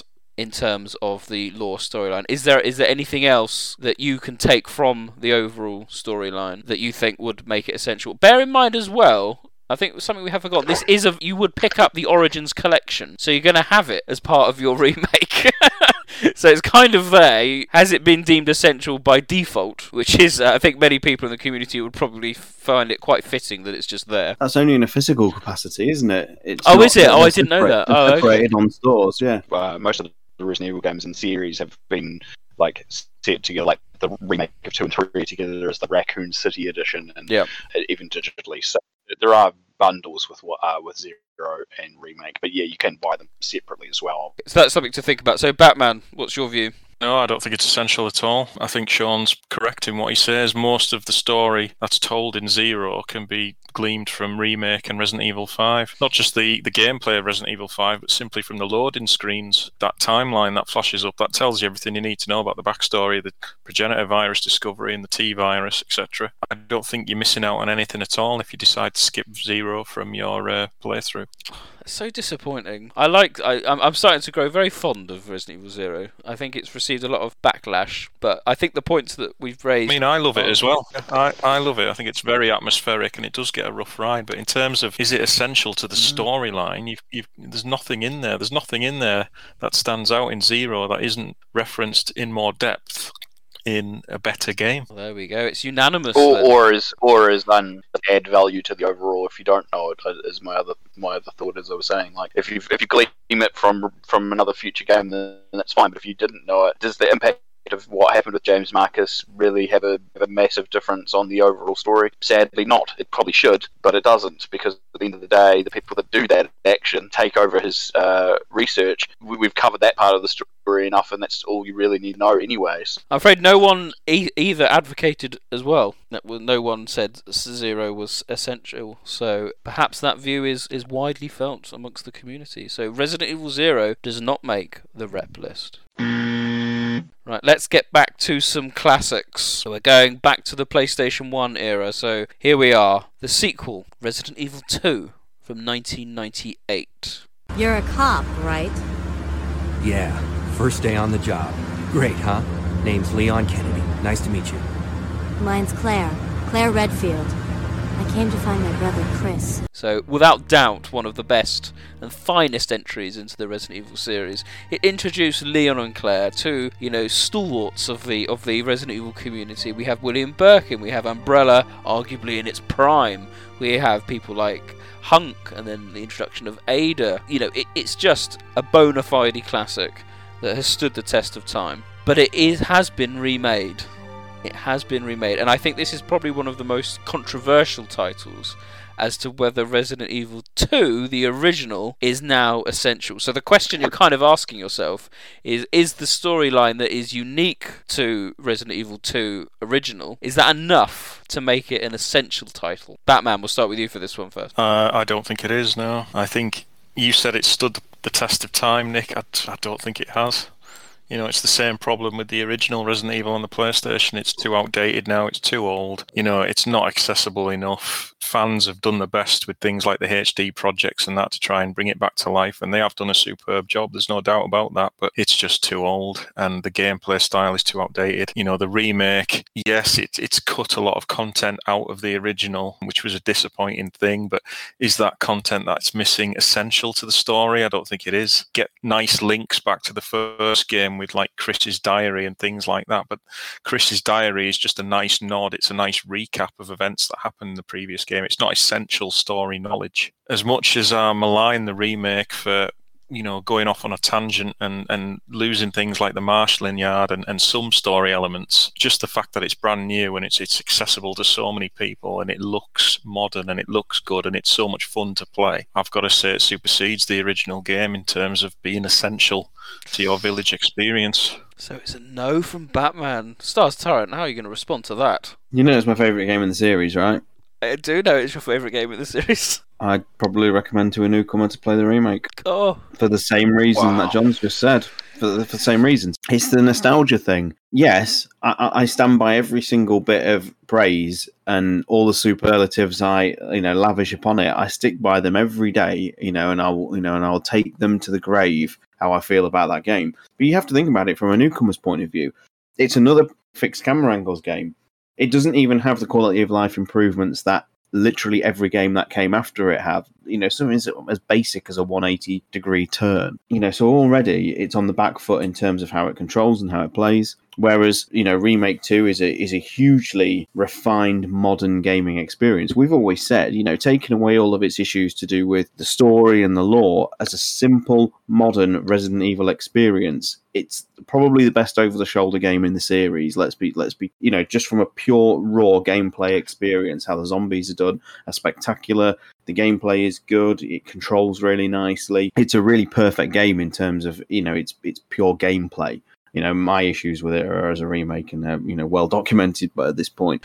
So yeah, with regards to that, with the original Resident Evil 2, I would just point people toward the remake, and it pains me to say that because we know how much I've gone on tangents and raged and everything. But I have to think about this from a newcomer's point of view, in leading into the Resident Evil Village, and I would say, play Resident Evil 2 remake, and I'm going to go and have a drink.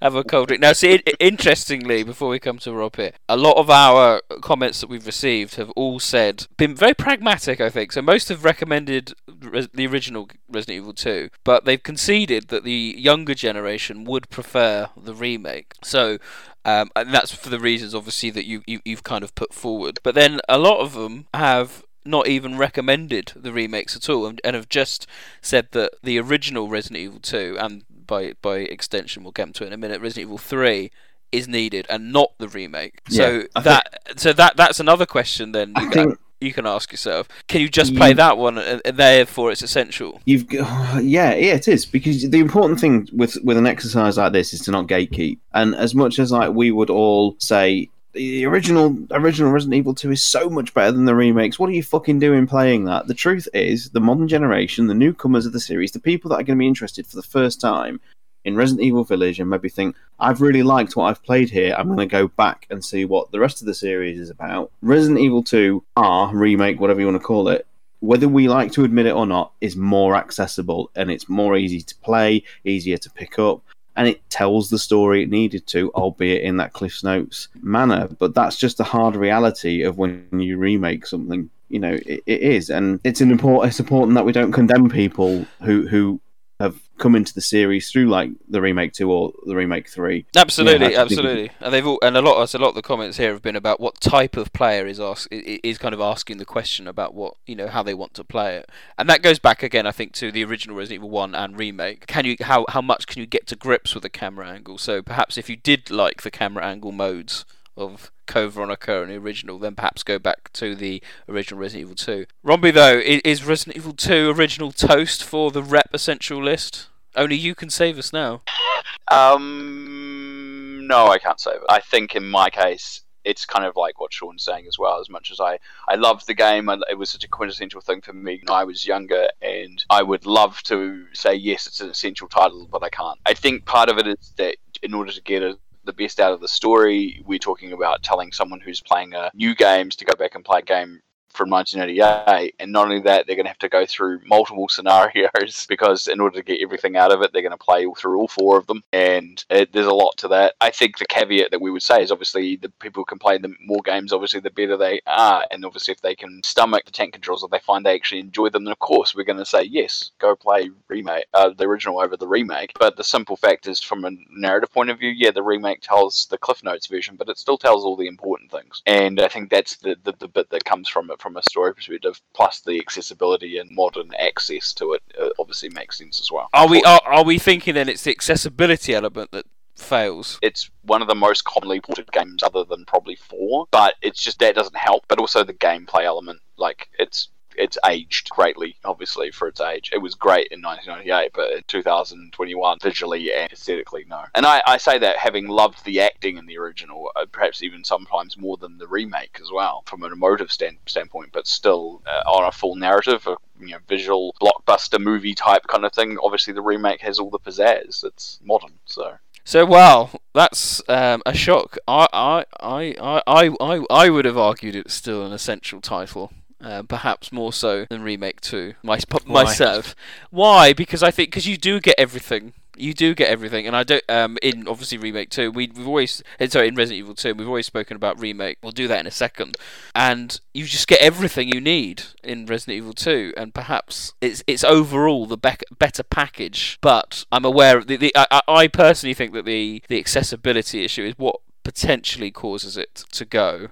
In that Resident Evil 2 Remake does have everything. But So putting the accessibility to one side for a moment, then what do you think is in the original Resident Evil 2 that's missing in the remake that's essential? I think the Claire interactions I think are quite important. The Sherry, because I think Sherry's going to be something that creeps up again in the future. Whether that's essential to Village, I don't know. We're not sure. Get the overall impression that if I had to choose one to play for the storyline, I would probably still pick the original. But it is hard. It is hard because you are right. You are right. We are talking about what do you need to know from the Resident Evil 2 storyline, and that's covered. It's interesting, Nick, because you were talking about it from a character perspective as well. I always think that the balance is that neither the OG or the remake get all the characters perfectly fleshed out. The OG does very well with setting up a better dynamic between Claire and Leon and Sherry, story-wise, than the remake. But the remake also then, I think, does Ada and Annette and William perhaps slightly better than the OG version did. And so I think it's like half a dozen one, 6 of one, half of the other. It's from that sort of perspective, either one has got its pros and cons. So another bombshell there, Resident Evil 2 from 1998 does not make the rep essential list. But we're going to stick with basically the same events of the game, and we've already touched upon it already. Resident Evil 2 Remake. Don't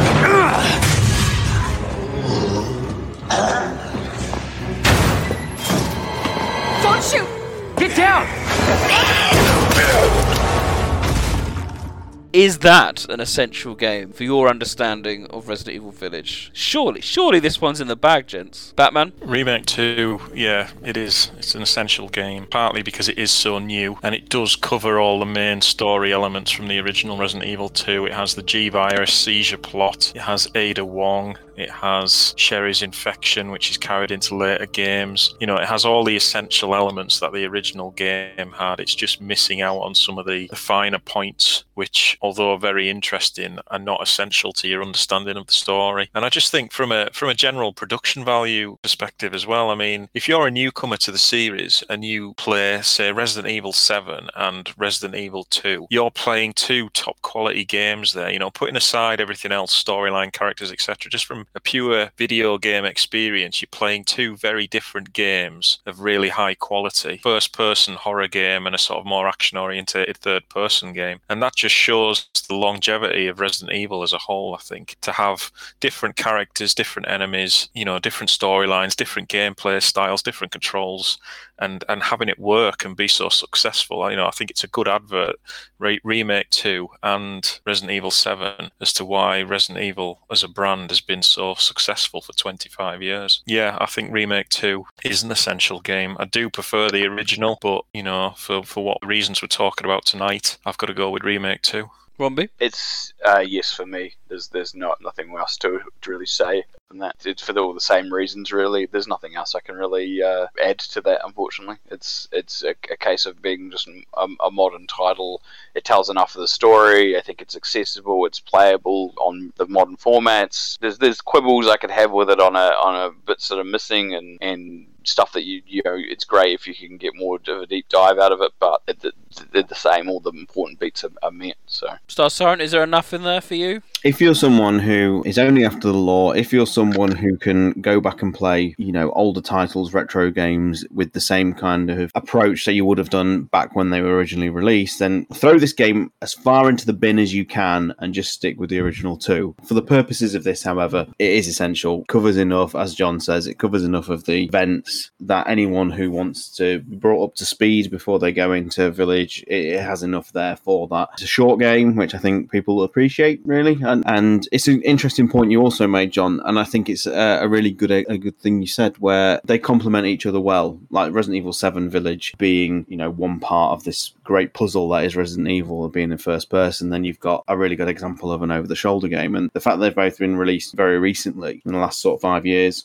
complements each other well, and it's a good advert to show that Resident Evil belongs to no one, it belongs to everybody kind of thing. I'd actually go one further, though, with this, and I would say to a newcomer who wants to get brought up to speed, putting aside the fact that it's got 2 in the title, Resident Evil 2, as in the remake, is actually an excellent starting point to the series. And I think they approached the remake 2 with that in mind, by not bringing the baggage of the lore with it, by just basically you could almost say the games start there, and the events of like RE1 and its remake are almost like a playable prequel to how Resident Evil 2 remake's presented. It's almost like the first game doesn't exist in the capacity that we know it, because it's very much told from Leon and Claire and newcomers to this universe, and this is the story now moving forward. You don't get the exposition from Marvin that might confuse new people, because you're thinking, I've not played that first game, even though he summarised it very well, I found, in the original 2. But Resident Evil 2 Remake, with the exception of the fact that it has 2 in it, is, I think, an excellent starting point to anybody looking to get into the series, in all honesty. Some interesting comments there, but it does look like Resident Evil 2 Remake does make the rep essential list.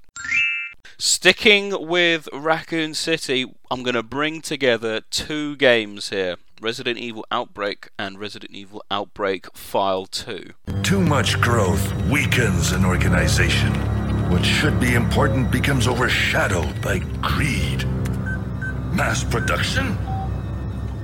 Ridiculous! Are they essential? And I think here we can actually take a bit of liberty in deciding, perhaps not all the game, is there any particular scenario within Outbreak File 1 and File 2 that you would consider to be essential? Because I think we can be that specific, I think. No. They even create contradictions within the own canon and timeline. For the most part, they fit, but you can't ignore things like the changed bombing of the city. I think, in all honesty, that things like that create more confusion than they're arguably worth having around, because everything else is inconsequential. And you can even look at things down to the level as like flashback. That incident occurred years before the actual May 11th leak. It's all a bit. So I would say no, Nick. Not one scenario, which is the most important scenario. Do you think? No, because even like if you're purely nitpicking, you could say even Desperate Times has trouble linking up with rooms being changed, and Desperate Times, taking the train away. People will nitpick it and say, well, how did the train get back? When it's supposed to. And it's just things like that. Is it just not easier just to let it go? No, just pass. Batman, any disagreements there? Any scenarios that you think could be essential? No, I don't think so. I'm just running through them all in my head now. They're just little things that add meat to the bones of the story of Raccoon City, which obviously the main beats we need to know about are told in the numbered games. So I don't think there's anything here that's essential to learning the story going into Village. So I'm going to have to say no as well. Another no. We also got to talk about accessibility. One of the quite a hard game, locked on PlayStation 2, and if you actually want to play it as it should be, you need a bit of a PC setup and using fan servers. Rombie, what about you? What's your opinion? I'm going to say no as well. I don't even... I mean, Sean's completely right in regards to like the canon connections and stuff, but even if you ignored it and just said, oh, well, look, the main beats kind of on almost like we've talked about with like the original game, and which ending is canon and there's a different ending than what we actually see and all that sort of stuff. It's the incidents happen and stuff happen. Even if you took it on that face value, there isn't anything important that needed to be brought across. So it's more of a case of like, yeah, it adds stuff and it's definitely not a bad thing, but it's not necessarily for people to understand the outbreak in Raccoon City anymore. Yeah, I'm in agreement, unfortunately. Oh dear, another one for this. But I think it's important just to emphasise that the storylines in Outbreak and the files especially do, as John said, do add quite a lot of meat to the bones to the Raccoon City. So I suppose it's one of those things, if you're really, really interested in what's going on in Raccoon City, it's one to pick up. But in terms of the overall storyline, Resident Evil Outbreak and Resident Evil Outbreak File 2 do not make the rep essential list. Moving forward, we're getting closer and closer to the destruction of Raccoon City, but before we get there, I think we need to look at some chronicles. Oh yes, Resident Evil The Umbrella Chronicles. My dear Spencer, how the mighty have fallen. Your umbrella has folded, and now you are a fugitive in the same world you once sought to control. Fans of this game, released originally on the Wii and then later the PlayStation 3, will know this is retellings of some of the bigger games in the series, but also it contains a lot of newer storylines that fit into the main canon narrative. It also features the Umbrella's End scenario and the Dark Legacy scenarios. And because we've just talked about Outbreak with the specific scenarios, I think we're going to be very much in that same ballpark here. Certainly the retellings of Resident Evil 3 and 1 wouldn't be deemed essential. for obvious reasons, because they are simply light gun retellings. But what about the other scenarios that you can play in this game? So just as a reminder, you have Beginnings, which is Wesker's little jaunt through Raccoon City, or the outskirts of Raccoon City, back to the facility. We have Rebirth, which is how Wesker survives the impaling of the T-002 Tyrant. We have Nightmare, which is how Rebecca ends up where she ends up in the mansion. There's also a few from Raccoon City, such as Ada Wong's escape in Death's Door, as well as a new telling of the fourth survivor scenario, which was first in Resident Evil 2. Then with the Umbrella's End, which is a proper full-blown three-parter, we then have the additional Dark Legacy scenario, which is from Albert Wesker's point of view. I'm thinking this may make the list, or at least some of them. Rombie, what's your opinion? I am denied about thinking about this. I'm still going to say no. As much as there are narrative beats that are there, and definitely, you've just gone through all the ones that are not retellings of the games, they're not drastic. To me, they're not drastically needed. If you don't know them, you're not really going to be missing out. The fact that they got told in this fashion is pretty much almost the point of why it doesn't matter. Like, if you don't play a light gun game, is it going to matter? No, not really. If you do, you'll get more out of it, definitely. It's kind of like what we just talked about with the Outbreak games. There's more meat to the bones of the story, but is it necessary? No. And then you add the very basic retellings and sometimes weird retellings or expansions of bits from the previous games, Wesker's survival and Ada's survival and all that sort of stuff. The important point is that they survived. Whether or not you know exactly how or anything doesn't really change drastically by seeing it. So yeah, I'm gonna go on the side of no. Interesting. Any differing views of that, Stars Tyrant? No, I would say it's ultimately it's not all that satisfying. Sergei as a character, which gives you some of the shady goings on in Umbrella, is almost designed to exist outside of the series canon, which is why he never really meets anyone of any consequence, other than Wesker, of course. But then that's all done in the sidelines in that game anyway. And I'm just not sure. I mean, is Umbrella's End really as compelling an end to Umbrella as the opening of RE4 is? Is it really necessary? We managed for a few years without it, didn't we? And I'm not even sure what we were given in Umbrella Chronicles is really worth it anyway. Because the thing is, if you go into it, if you just think I'm going to take Umbrella's End because that gives me some closure to that storyline, then you've got all the Talos stuff, which then you're going to go, well, where's that from? So then you've got to go back, and then you've got to play Dark Legacy, and then you may as well just play the whole thing, other than the replays. Fourth Survivor's good. If it a push, you could have Fourth Survivor. Again, down to accessibility and things like that, I wouldn't even say that's worth it, to be honest. That's a good point, and Ada's exit from Raccoon, again, why is there a tyrant attacking her? You really have needed to play Outbreak to fill in that gap, and it's a lot for what ultimately gives you so little. You know what I mean? I'm veering more so on the side that I think it should. I think because we are dealing with Umbrella's End and the demise of it, it's so poorly handled in Resident Evil 4, which we'll talk about in a bit, that I think people need to know that this is how it went down. Yeah, but then it's baggage, Nick. It's baggage because then you've got to read prelude. I don't think you do. I think playing.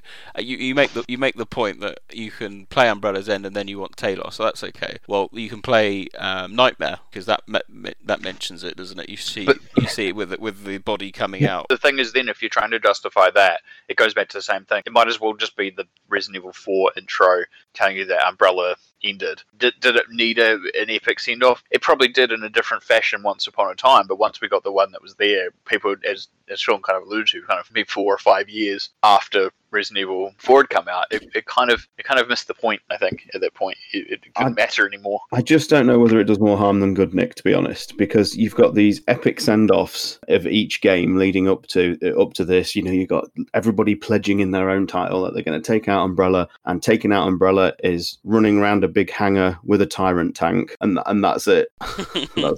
that's Umbrella's End. And I know there's more to it with Dark Legacy and the claiming of the Red Queen, but then that just brings bad connections to the Anderson movies, and it's just, you just have to ask, is it really worth it? Batman. It's a difficult one, this. Purely from a gameplay perspective, I can't recommend it. I think this Umbrella Chronicles in particular has just aged really badly, and a lot of the scenarios just aren't fun to play. Even the main retellings of Zero, the Mansion Incident, and Raccoon City are very, very poor playing it now. From a storyline perspective, it's a difficult one, because what I think is really important about Umbrella Chronicles is the ending where Wesker steals the perfected T-virus and leaks it onto the black market, because that changes the whole perspective of the universe. All of a sudden, the T-virus is available worldwide to terrorist factions and rogue governments, and that's what leads to such a massive increase in bioterrorism incidents throughout the world. And that's the catalyst for things like the BSAA being formed, and events like Degeneration and, Veltro and other terrorist attacks. So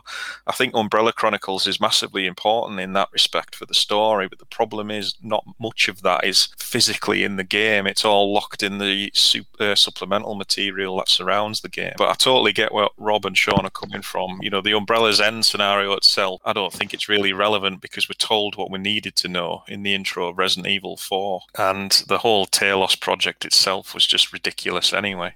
When it comes to like the viral getting out, T-virus being put out in the black market, you kind of get a little bit of that in 4 as well from Lewis. Like he tells you that it's obviously been out there and people are looking at it and researching it. So I kind of feel like bits of this, like it was to explain that, because obviously that came first. True. Been kind of put backwards to kind of explain how it got into the public eye. Again, it's one of those things where I'm just like, do you need to know more than it got out to the public? Maybe you need to know it was Wesker, but beyond that, does it matter? Yeah, it's another one of those wishy-washy ones, I think. Isn't Wesker stealing the perfected T-virus only in the novel anyway? Well, yeah, it's not mentioned in the game, but there is actually deleted dialogue in the ending that was recorded saying he was going to leak the virus onto the black market. And obviously, if he hadn't have done that, then the future of the series going forward would have been radically different, because there would not have been so many worldwide incidents. It is important in that respect, so I'm on the fence with this one, to be honest. If we're talking storyline, I think it does have relevance, but as an overall package, I don't think it should be on the list. Well, this is a lore storyline list to decide if you want to be fully aware of the Resident Evil storyline in at least 10 games. I'm not quite sure we're going to make 10, but there we go. In 10 games, do we need to know this game? Is this an important stumbling block in the ongoing complexities of the Biohazard storyline? Well, if we're going purely for storyline, and if we're struggling to get 10 games on the list, then I'll say yes. Do we need a tiebreaker for this? Because Nick, I assume that you're saying yes, given what you're saying. And Sean and I are saying no. Where's George? Oh dear. Well, I think in the event of the draw, then, because we're a positive, outlooking podcast, Resident Evil: The Umbrella Chronicles makes the list. Squeaks onto the list. Squeaks into the number 10 position, the lowest position on the list. But squeaks onto the list. Against all the odds. That's how we like them here. That's how we like them. Right, staying with Raccoon City, it's one of the big boys. Resident Evil 3, the original from 1999. It was Raccoon City's last chance, and my last chance. My last escape. Of course, this has had the remake treatment, and in our synopsis and discussion of Resident Evil 2 Remake, we all felt that there was enough in the Resident Evil 2 Remake to relegate the original to the doldrums of non-importance, at least in terms of the overall narrative. Do you think we're in a similar situation with Resident Evil 3? Bear in mind that this was a much more of a reimagining than perhaps that was given credit for, should we say. The game was radically different, I think, from the original, with lots of new storyline points coming in the remake. But what about the original? Well, is that an essential game? We'll start with Batman, I think, for this one. Well, the original Resident Evil 3 still remains one of my absolute favourites in the series. From a storyline perspective, I don't think there's a lot in there that's particularly relevant. Obviously, we have the destruction of Raccoon City. That's referenced in so many other games. Even the story of Jill's escape is perhaps not that necessary, because up until 3 came out, we were led to believe she was in Europe with Chris chasing down Umbrella anyway. As much as there's a lot of good stuff in 3. With the US government and Umbrella falling out is quite relevant, but again, that's not really in the physical game itself. It's more in the supplemental material that surrounds it. As much as there's a lot of good stuff in Nemesis, I'm probably going to have to quite controversially say no. I don't think it's particularly relevant or essential going into Resident Evil Village. Wow. Wow. That's a bold take. Is it just because it's the original, or are you talking about the... I mean, if we quickly kind of bring in remake here. Quickly. Well, we will, because we'll get back to it kind of separately. I'm just wondering whether the actual storyline of both games, which, there's similarities, is that an essential storyline? I don't think it is, because it's essentially just about Jill's escape from Raccoon City, and we know from other games that she escapes Raccoon City. I don't think it's an interesting story. There's lots of good stuff in there, don't get me wrong, but I don't think it's particularly essential. I think we learn enough about the Raccoon City storyline in Resident Evil 2. So I don't think the original 3 or remake is particularly essential purely in terms of storyline. And we've got good stuff in there. The Nemesis is infamous, but is he essentially important? I don't think he is. Stars Tyrant, what's your take on the original Resident Evil 3? Obviously, I'm biased, and I'd always favour it over the remake because so much has changed in this. I would probably favour the original in being included over the remake, which obviously I went a different way with 2. I would say it is essential. I would actually have to differ from John here, because for me, it's all about the bombing itself, not necessarily the contents of the game. And I know you learn about, it's very much a throwaway thing at the end of the game. Even in both the original and the remake, it's just a very thing that's thrown in, and then you've just got to escape quickly. But I would say that because that is the catalyst of so many things that come later, that single incident and the people involved in making that decision turn up in later stories. I would say, personally, for me, it's essential. If you're going to chuck Umbrella Chronicles in, then I can't see how something as monumental as that moment of, choosing to bomb a city, bearing in mind that the seed that plants gives fruit all the way to Resident Evil 6, with Adam Benford's decision, which ultimately leads to his death. I would say it is essential for me personally, yeah. Rombie? Wow. This is a tough one. I totally understand where John's coming from, but I also totally understand where Sean's coming from too. I think about it. I mean, it's a case where I think the bombing, I think, is obviously the key thing. I think Jill getting infected obviously has an impact, but I mean, if you didn't know that and still what you see in Resident Evil 5, does that really make a difference? Probably not, but it does add to it. On a straightforward story, I mean, I think creatively I like the story that it expands Umbrella a little bit too, with the Umbrella Biohazard countermeasures service, the shadiness of what's going on, and even in the remake form too. Like, I kind of want to say yes. I think there's enough meat in there that I enjoy and think is worth expanding the idea of what the Umbrella Corporation has been involved in, what the government ends up deciding. That, yeah, I want to kind of say yes. Yeah. Okay. See, where I'm at, I'm convinced that the story of Resident Evil 3, whether it be the remake or the original, is an essential component for all the reasons you've mentioned.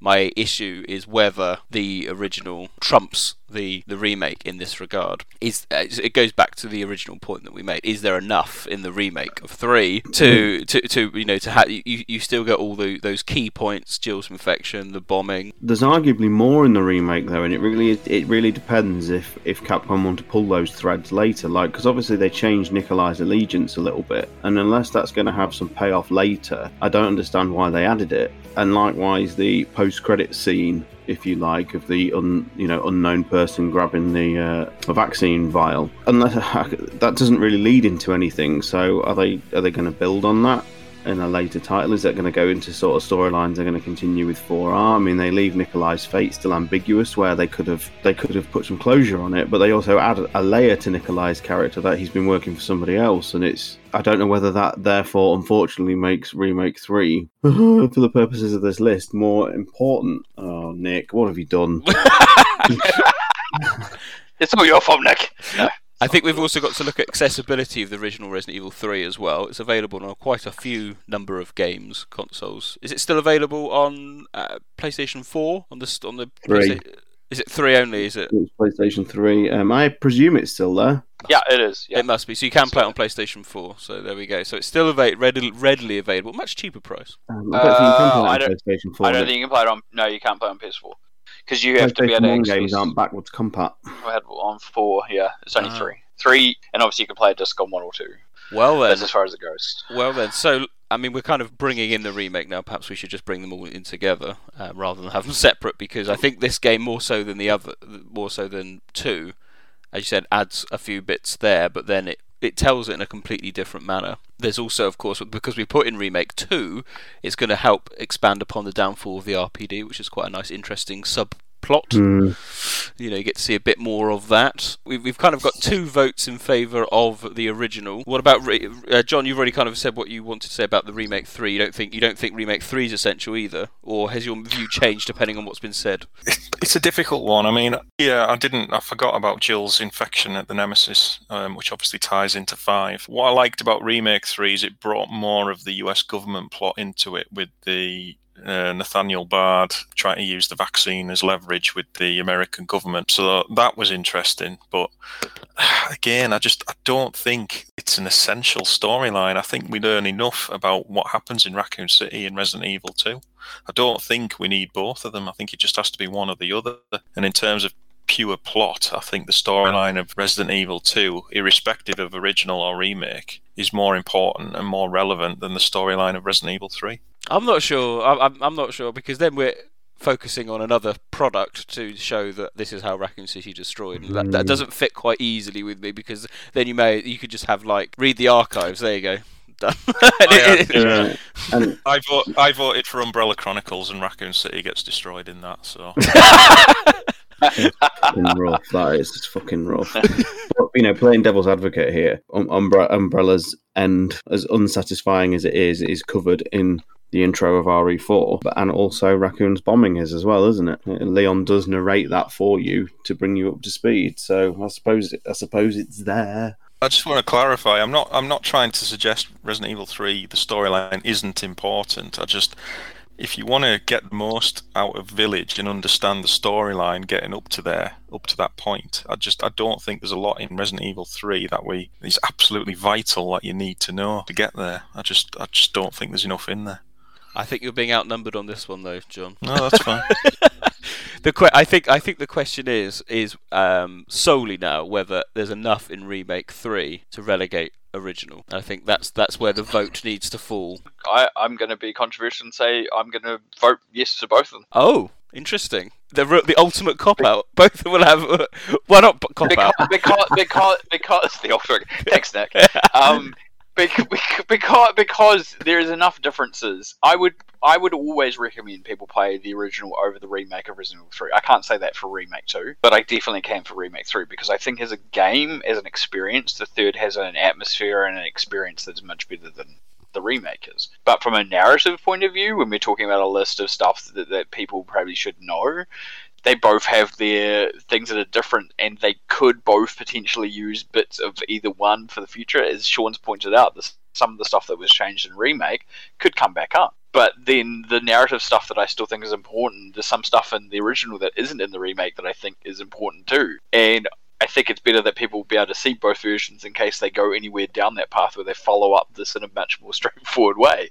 Because while they might pick up threads from the remake, they might also pick up some stuff that may only be more relevant to the OG one, because technically according to Capcom, they all exist. So, I'm torn. And so I thought about this before, for days beforehand, and I was like, God, when it comes to Remake 3 and Original 3, which one am I going to pick? And I'm like, I honestly can't. Because while I don't like Remake 3 as a game, from a narrative point of view, I think it's important, because it's where it'll probably go forward. And I think, considering what I said about the original in regards to how it is for the story and Umbrella and the US government and Jill, those things are important in both. So I'd love to know. There you go, cop out.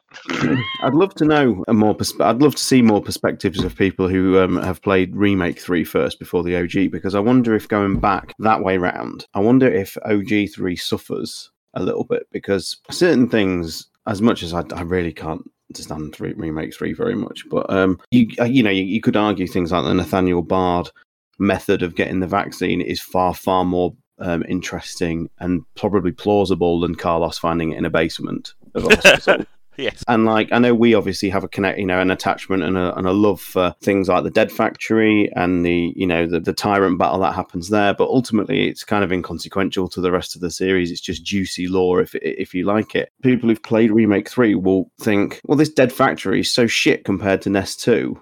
I genuinely wonder whether that is a thing going back. Whether the original 3, I wonder if it'll come across as a little bit underwhelming because it's a lot more subtle in what it did. Right, I think we need to conclude Resident Evil 3 then. So I think it's essential. The storyline outvoted as being essential. It's purely which game. Rob, you've said both, taking up 2 slots on our top 10 lists. Lee, I know. Starstone? Oh, God. Original 3, yeah? Original 3. No. No, don't. Which Put one? it to one side, Nick. Which one? What one? Original 3. Doesn't Put make it. remake 3 in. Put remake 3 in. I hate it. It's all about accessibility and things like that, isn't it? Does that mean I have the casting vote? Because it just hurts. do. Because everyone's got a completely different opinion on remake 3. It's like lining up your favourite pets and just shooting them one by one. Coming into this, I was OG3 the whole way through, but I think being reminded of the Dr. Bard storyline and the importance of it, I think for the same reasons we said for Resident Evil 2 and 2 Remake, I think you do get enough of the storyline and the narrative, plus a little bit extra in Remake 3. Like it or loathe it. Would you say accessibility influences a lot of these decisions, Nick? Because that is a key thing, isn't it? I think that's that's the secondary point. I think that's where we always come down. So from a law point of view, it's like comparing which one's got it. So join the dark side, Nick. Join the dark side. Both of them. For that reason, Resident Evil 3 Remake makes the rep essential list. You heard it here first, folks. Right. John's quietly disappointed in the corner. He just wants to go shoot himself right now. It's not my fault. It's made the list. I don't care.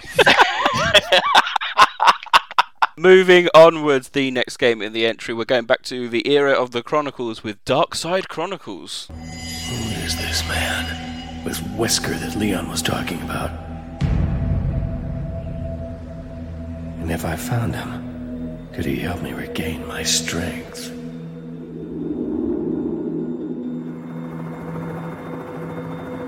Now, a bit like Umbrella Chronicles, and we're quite confident that the retellings of Code Veronica and Resident Evil 2 are not essential for obvious reasons. But what about Operation Javier? This introduces Krauser into the mix. It shows Leon what he's up to post-Raccoon City. It shows Wesker, and it shows the use of the T Veronica virus in a new and exciting setting. But do you need to know this in preparation for Village? Bear in mind, you start the game in a village. Rombie. That is dreadful. Jesus. I mean, I didn't technically get outvoted. It was a split vote for Umbrella Chronicles. I'm going to say no again. I think, again, the stuff that comes later, especially like Krauser, for example, on a narrative basis, you get enough of an intent from Resident Evil 4, and we haven't even decided if Resident Evil 4 is important, realistically. Yeah, I'm going to go with no. I don't think I really have much more to say. Remake 3's taken it out of me. I'll come in now. As much as I actually like Operation Javier quite a lot. Actually, I think it's quite a good one. I can't see it being particularly essential. I don't think there's enough in there. Krauser's nice, but we've got to remember that in RE4, of course, he was a new character then, and whilst we get the backstory, I don't think he's important enough.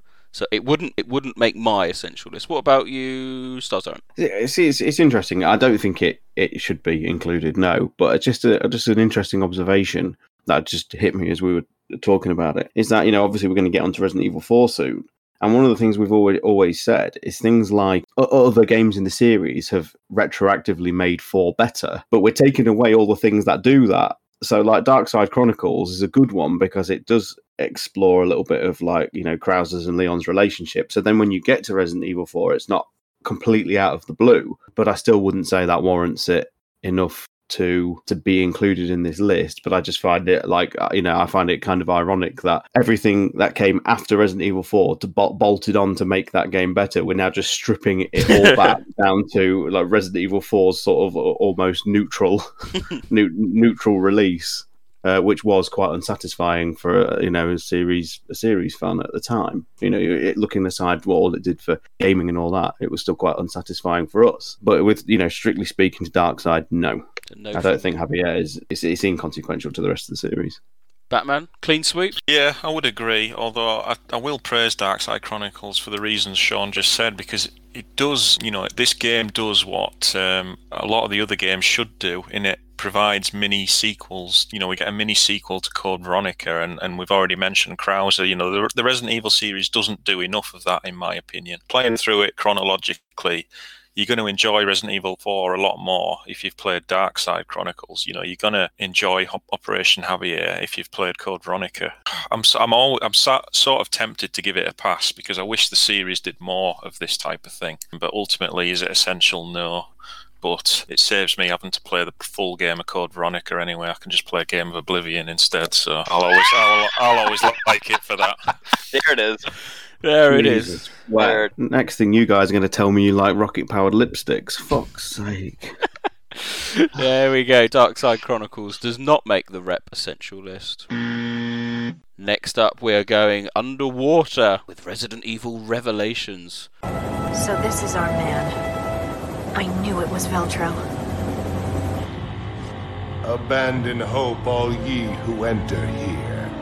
Surely this is an essential game. This showed the coupling up again, if you like, of Chris and Jill in a brand new adventure. It showed the BSAA in action. It showed the use of the terrorist organisations. We had a new virus. We had a new organisation, the FBC, kind of under the auspices of the government. But was it essential? Do you need to play this one? Bear in mind that the T-Abyss virus is a one-and-done virus. Do we need to know the inner rumblings and wranglings of intergovernment departments? I know this storyline has always been controversial, and Batman, you're probably the best person to dissect that storyline, having done a few lore playthroughs on YouTube for us.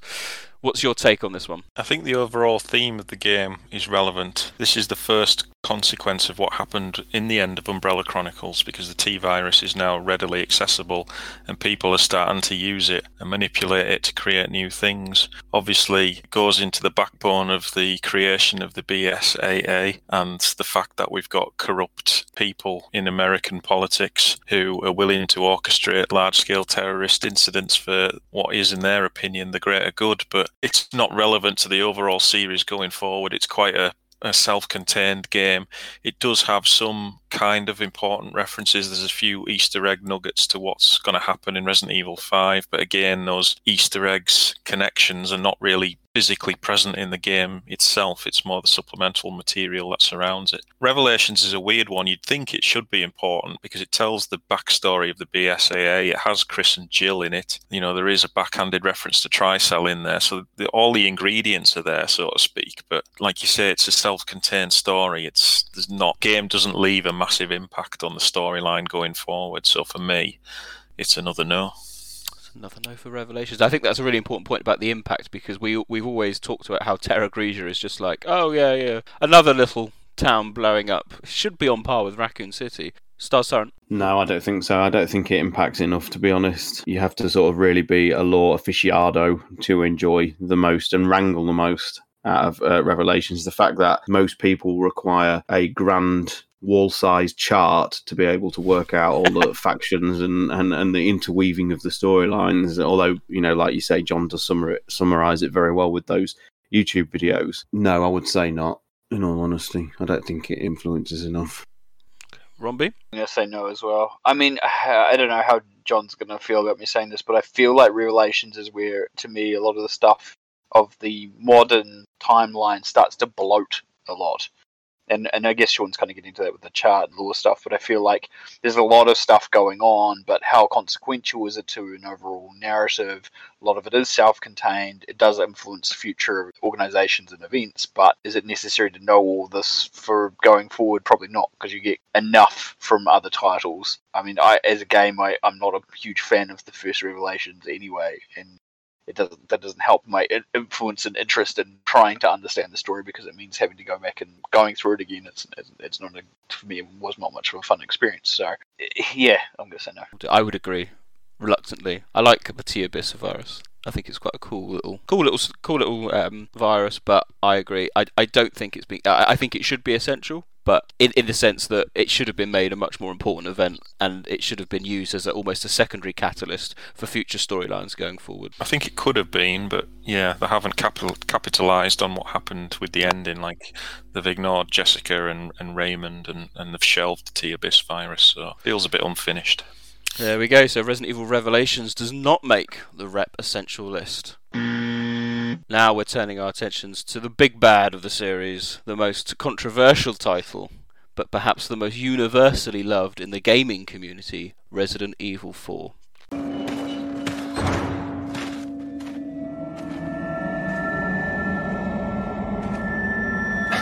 Where's everyone going? Bingo?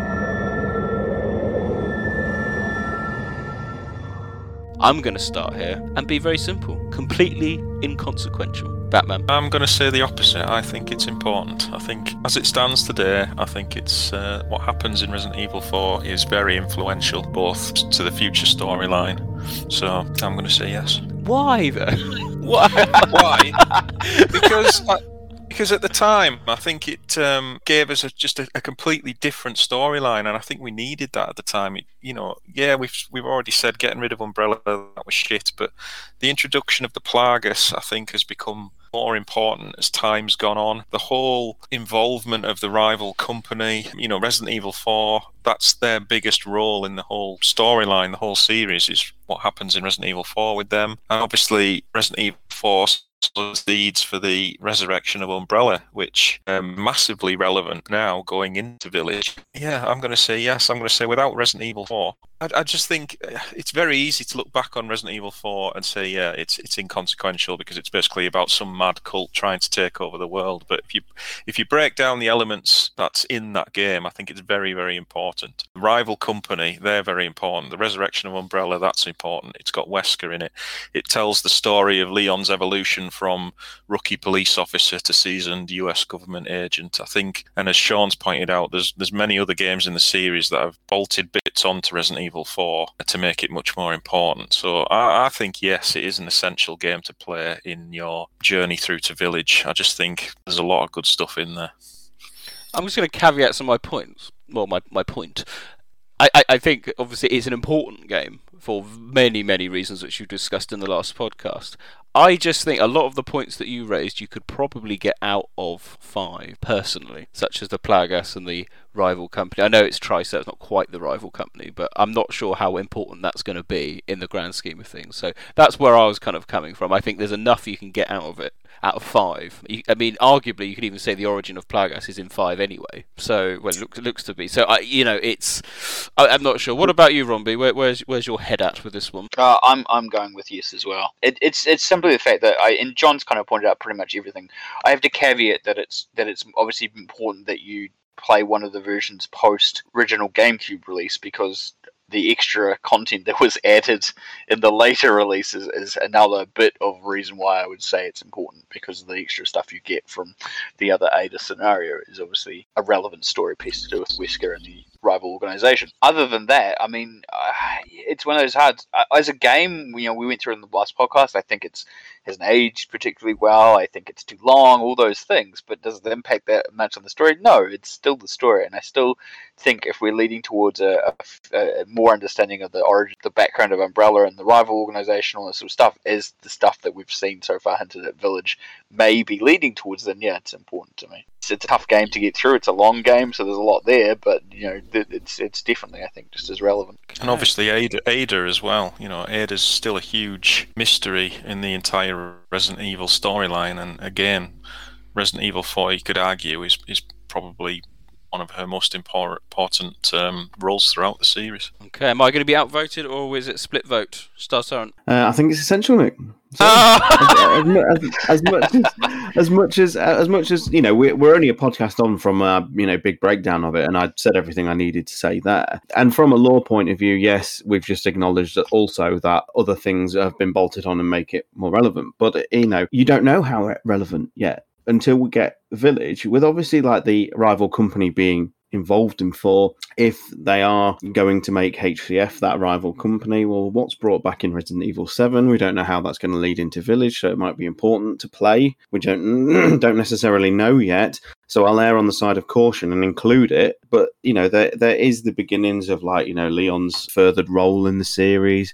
But more than anything, just moving briefly aside, putting the lore to one side for a moment, is the fact that Village is being described, and from what we've seen, absolutely right, as a spiritual sequel to Resident Evil 4 in terms of mechanics and merchants.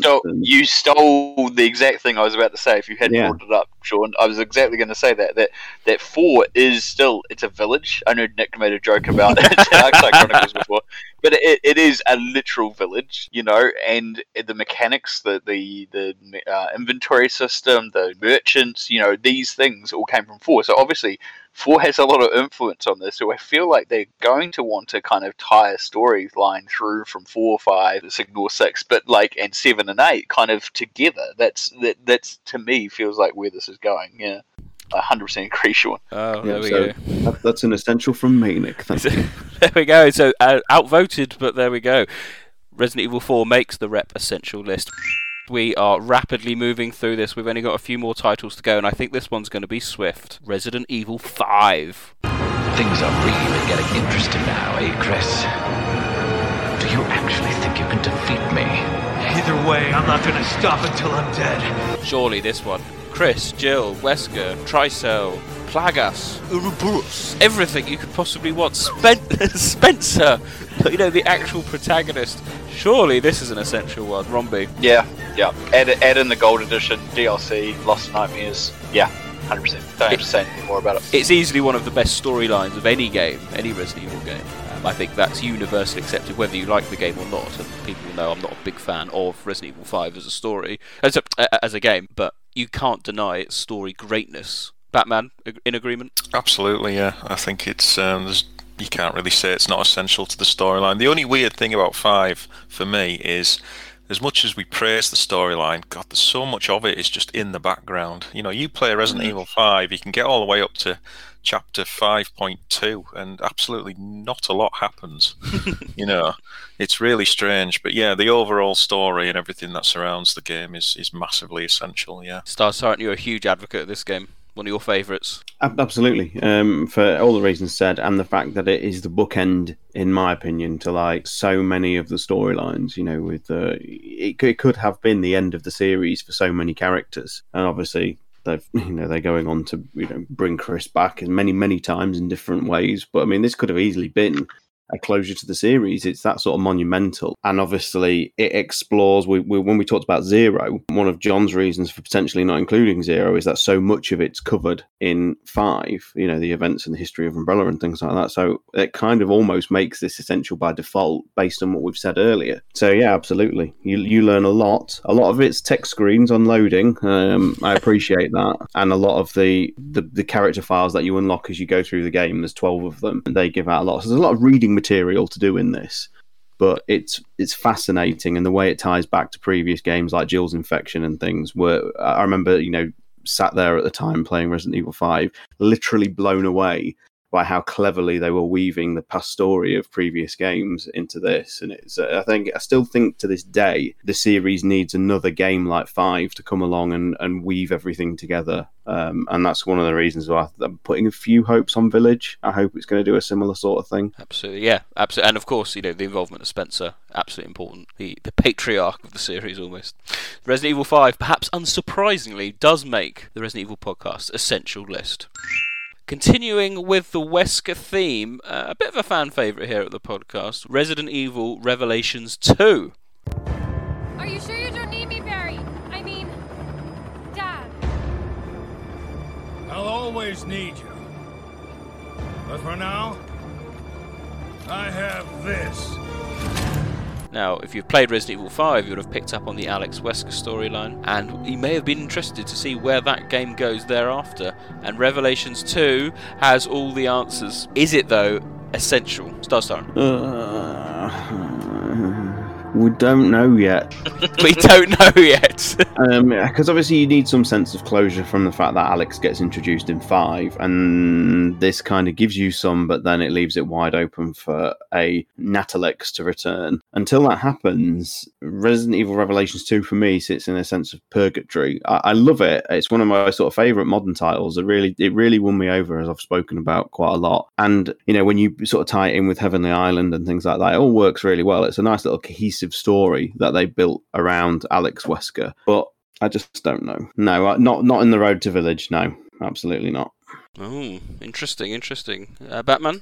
No, I don't think so either. I was massively disappointed with what they did with Alex Wesker in this. I appreciate they tried to do something different with her, so she didn't just come across as a Albert Wesker clone type thing, but to just have her dying of some terminal illness and a whole storyline be revolved around some silly mind transfer plot, I just thought it was just massively disappointing for me. And I said, even when the game was released, when we first completed it, I think Metallics, the whole concept behind that was one of those infinite plot threads that's always going to dangle. I don't think Capcom has any intention of ever addressing it.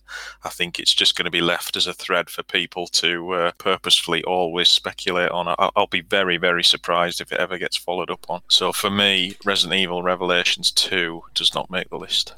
Rombie, in agreement? Yeah, I'm kind of with Sean in that I would be interested to see where it goes if it does go somewhere, but I'm also understand where John's coming from too, that it is a bit of a weird one, and should they ever pick it up, how do you really pick that up? So yeah, I don't think it's, especially if it's towards Village, probably definitely not important, and overall, well, we'll see what happens. I'd agree. I think there could be a future storyline that ties into Revelations 2, but perhaps it won't be in line with Village. I think that's the crucial distinction I want to make. It's interesting because one of the early rumours of one of the fan theories was that all the vampiric women were the characters from Revelations 2, Claire and Moira, and it was going to be Alex exacting revenge on Chris, which would have been a dark storyline to go down. But it's clearly that's not what's happening. But there is desire, certainly an appetite in the community to try and, get those storylines from Revelations 2 continued. I just don't think it's going to be at this point in time.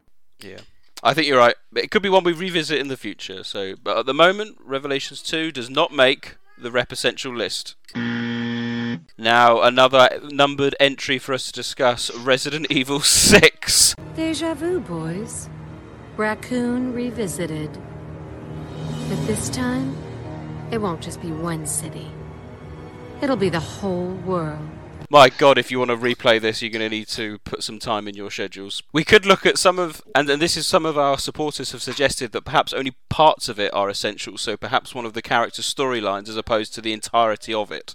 So factoring that together, do you think there's an essential element that can be gained from this title? Stars, I know you're a big fan of 6. The sliding, you like the slides. Is it? Yeah, it's worth saying that I enjoy the game. I wouldn't say big fan, Nick. I think you're telling me a bit there. Enjoy it. I just try and find the positives in it more than bring it down for its failures, of which there are plentiful. I would say so far on our list, all the numbered games, bar 0, have made it. Is 6 going to make it? Is it important? This is really tricky because, really no, because nothing happens, and one of the biggest criticisms we've spoken about the game all the way through the years of doing this podcast is the fact that every character ends as they began. Even characters like Helena, who, contribute to the president's death, gets away completely innocently at the end. There's no consequence for any character whatsoever. This was supposed to be Chris's big departure. He even talks in the game to Piers about, how it's time for him to, retire and move on. And then in the end, obviously, what happens with Piers in that game means he chooses to stay. I don't know. Because on the road to Village, certainly you want to see every step of Chris's journey. And for as much as nothing really happens and everything gets wrapped up with a bow, by the end, it's still part of his journey. Potentially. You might have to come back to me. I might have to swaying vote later. But, the road to Village, that's what this strictly is, isn't it? The road to Village. This is a part of Chris's road to Village, I guess. So, but is there enough between, say, 5 and his subsequent appearance in 7? Does 6 add to that storyline? No, because 6 adds nothing. That's the problem. The only thing 6 sort of contributes to really, with that, gives it any kind of lasting impact is the reintroduction of Sherry. Yes. You know, and catching up with what's happened to her. But that could have just been told in a file or anything like that. Sherry's actions in the games don't really change or define anything. It's just more of a being caught up with her. Ada ends as she begins. Leon ends as he begins. And what's your take on Neo Umbrella? Neo Umbrella is one of the worst things that has ever happened in the series for me. It's a good point. It's going to cause confusion with Village, isn't it, if they do bring back Blue Umbrella? You know, if people play Resident Evil 7 and 8, and with Umbrella coming back, and then go back and play Resident Evil 6 for the first time and are confronted with Neo Umbrella, it's going to confuse the shit out of them. But having said all that, I think Resident Evil 6, it's a good showcase for how the universe has evolved as a consequence of what's happened in previous games. We're getting outbreaks happening all over the world now. And if we're talking about an essential Resident Evil journey going up to Village, surely you're going to enjoy Village more if you play enough of the series to see how these characters grow and evolve. And as much as we say the storyline of Resident Evil 6 doesn't really go anywhere, it's probably one of the best games in the series for me for individual character moments. I think you will resonate with Chris more in Village if you see what he goes through in Resident Evil 6. And likewise, you know, it shows Leon's journey from what happened in Resident Evil 4 up to Resident Evil 6 and how he's become close to the president and how he's influenced the president's decisions and policies in regards to bioterrorism. And it obviously explains how bioterrorism is spiraling out of control. And that's a problem, again, which has relevance to Village, because that's another reason why Blue Umbrella was brought back, because the BSAA just can't handle things anymore. I'm going to controversially say yes, there's massive faults with Resident Evil 6's storyline, but I think there's enough elements in there that makes it essential to enjoying the experience of Village. I just think there's enough character beats in there and there's enough connections to previous games to make it worthwhile giving it a go in the build-up to Village. No pun intended. Exactly, yeah. Would you say for all the scenarios, or, you know, as some of us, our community have suggested, that perhaps only Chris's storyline's relevant? I don't want to go down that road really, because then you just start and it's very easy to say, well, we'll just pick the best bits out of each game. I think we need to talk about it as a whole package. There's a lot of filler. There's a lot of filler in the game which isn't relevant. Yeah, that goes without saying. And characters like Jake Muller, yeah, very interesting. Is he essential? Probably not. But if you just take the overall package, I think there's enough in there that makes it essential for the list, in my opinion. What about you, Rombie? What's your thoughts? Man, this is a tough one. This is actually a really tough one. I thought before when we were coming to this, I was like, 6 out there, nah. But listening to both Sean and John, it's like they make some good points, and I'm kind of like, yeah, maybe I'm on the fence a bit here too. Resident Evil 6 is a game that is everything in the kitchen sink, and none of it's done very well, and that includes a lot of the story beats. And it is self-contained, pretty much, for the most part. You know, things do happen to some of the characters, but it's all new characters, and the established characters, as Sean correctly points out, pretty much finish where they started. Chris goes on a journey that essentially takes him from semi-depressed to back in the game, to out of the game, to being pulled back in by the end. And it does give a resolve to where his character is, and it could be very relevant to where his character has gone in Village through what we've seen, little we've seen in 7. And then at the same time, I can't get over some of the story beats, and I look at the overall scope of the actual story in the game, and I'm like, this isn't relevant. It comes with the caveat that if you're playing it for the purposes of going towards Village, it's more to do with exactly what John said, which is to do with the character moments, the expansion of characters and where they are, who they are, more so than the story itself. So on a story basis, it's kind of like no, but on a character moments and situational thing, for you to understand better where these characters have been through, and on a big picture of outbreaks, it's a yes. So I'm going to say overall yes. It's probably the easiest way to answer it. Okay. Yeah. I must say, John and Rob reminded me that some of the character beats and interactions are amongst my favourite moments in the series. So yeah, they've done it. Nick, it's in with me. There's my final answer. I despise Resident Evil 6. But I knew the sliding would get justified. I love you guys. Thank you. So there we go. One of the first games we ever reviewed, I think, on the podcast. Resident Evil 6 does make the Rep Essential list. We are nearly wrapping up, but there's a few more entries we want to talk about. And this is the most controversial. Is, against all odds, Resident Evil Umbrella Corps, an essential game. I thought you were toast. Wow. Indeed. Your resilience is commendable. Hear me out. Hear me out. It's absolute tripe. I mean, if anyone has had the misfortune of playing it, it's awful for a single-player campaign, because that's what we're talking about here, the single-player campaign. It's available PlayStation 4, not Xbox, but so it's readily available. You can still buy it on PS4 or PS5. Yes, absolutely. So it's available. It's available.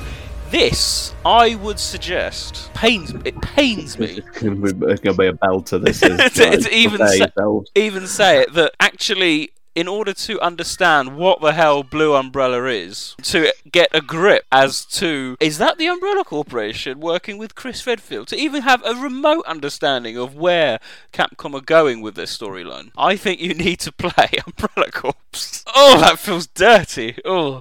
And I'm hoping I'm going to get a bit of an ally here in Batman, because he knows the Umbrella Corps storyline better than anyone, with all the various organisations going along, and it's caused so much discussion. In fact, arguably too much discussion over the years in the community about its importance. But I think we've reached a point where there is a decent understanding of what Blue Umbrella is. It's a goodie / it's actually a baddie. The Umbrella Corps organisation, their involvement. I've got a feeling we're going to be talking about a lot of supplemental material as well. So whether that's the important factor. So Batman, what's your take? I think Umbrella Corps is massively important because the hugely important multiplayer sections confirms definitively Wesker's resurrection. And he's obviously going to be pulling the strings behind whatever happens in Village. So Resident Evil Umbrella Corps goes straight to number 1. Oh, God. No, come on, let's just... Why are we even talking about this? Capcom themselves, when they advertised the game, said, look, it doesn't have a fucking storyline. There is no story, just it's a shooter. Just enjoy it. Let's caveat this. That there was obviously a plan at one point to have some actual narrative going on in this thing. And then they decided not to. And that should tell you the actual answer there in itself. Yeah, and there is interesting elements in it that adds to the world building, if you like, but there is nothing essential in here. You know, they're not going to use a game like Umbrella Corps to sow the seeds for some major storyline going forward. It has the Blue Umbrella logo in it, albeit red and white, but that's it. There's nothing else in there. It's just purely a tactical shooter, and there's some world building elements bolted onto it. That's it. We shouldn't even be talking about it, really. It's completely irrelevant. Starstone? Read a wiki guide or a summary on the internet, because honestly, I fear that someone playing this as part of an excited road to the village might kill off any enthusiasm you have for any later entry in the series. So stay well away from Umbrella Corps, I plead you. Or potentially any interest in the series at all. Exactly, yeah. The experiment is not generally very fun to play, and you will feel your life sapping away as you play it. Rombie, in agreement? Oh yeah, of course. Unless we want to go on another rant about like Antarctic bases still being standing and Umbrella logos on crates. So the final game we actually want to specifically talk about, Umbrella Corps, does not, perhaps surprisingly, you may think, does not make the rep essential list. We have a bonus round. Oh yes, a couple of bonus rounds. Oh, not that noise again.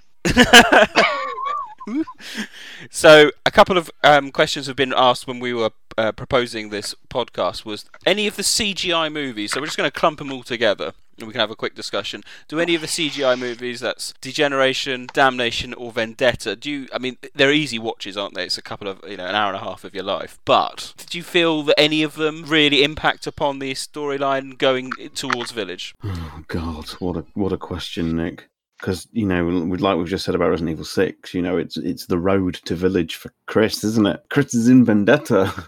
I'd argue Vendetta, it muddies the water for Chris, personally. Yeah, I'd agree with that. Out of all of them, I think Degeneration's possibly the most interesting. It is, but it's not outside of a couple of mentions in RE6 files. It's not brought up again, really. I'm struggling, and Damnation, of course, have got some scenes, a bit of Leon, a bit of Ada, still unresolved, but they're all very self-contained as well. Yeah, Damnation's only other appearance outside of its movie is one radio broadcast in Revelations 2, isn't it? So which we haven't said is essential. I mean, I don't want anyone to sit through Vendetta, and ultimately Vendetta doesn't do anything to Chris's character. I mean, it almost, like you say, it stands out anyway because it doesn't sort of match where Chris is in his life at that moment. So I would say no to all three. All three. You know, Batman. Yeah, same. And the movies are hampered, aren't they? Because they have to cater towards new audiences more than the games. So they're always going to have self-contained storylines so as not to confuse new audiences. So I'm not dissing them in any way. I enjoy elements of all three of them, but I wouldn't say any of them are essential to the storyline going forward. Same here. I mean, it's one of those things where if you watch them, you'll enjoy them for adding some more interesting stories with these characters, but for relevance towards Village, No, there we go. So I'm afraid fans of the CGI films, none of them have made the rep essential list. We have one space left on our top 10. 9 spaces have been taken. We now finish off with a round robin. I'm going to go through a couple of other canon, debatable, entries into the Resident Evil series. All I need from you guys, a yes or no for any of them. Here we go. Operation Raccoon City. No. No. No. Resident Evil Gaiden. Yes. No. No. No. Oh, shame. The Mercenaries 3D. No. No. No. Confidential report. Yes. I'm off. I'm guessing that's a no. No. No. Mahara Desire. No. No. No. Heavenly Island. No. No. No. Finally, Biohazard the Stage. No. No. No. And not Voice of Gaia either.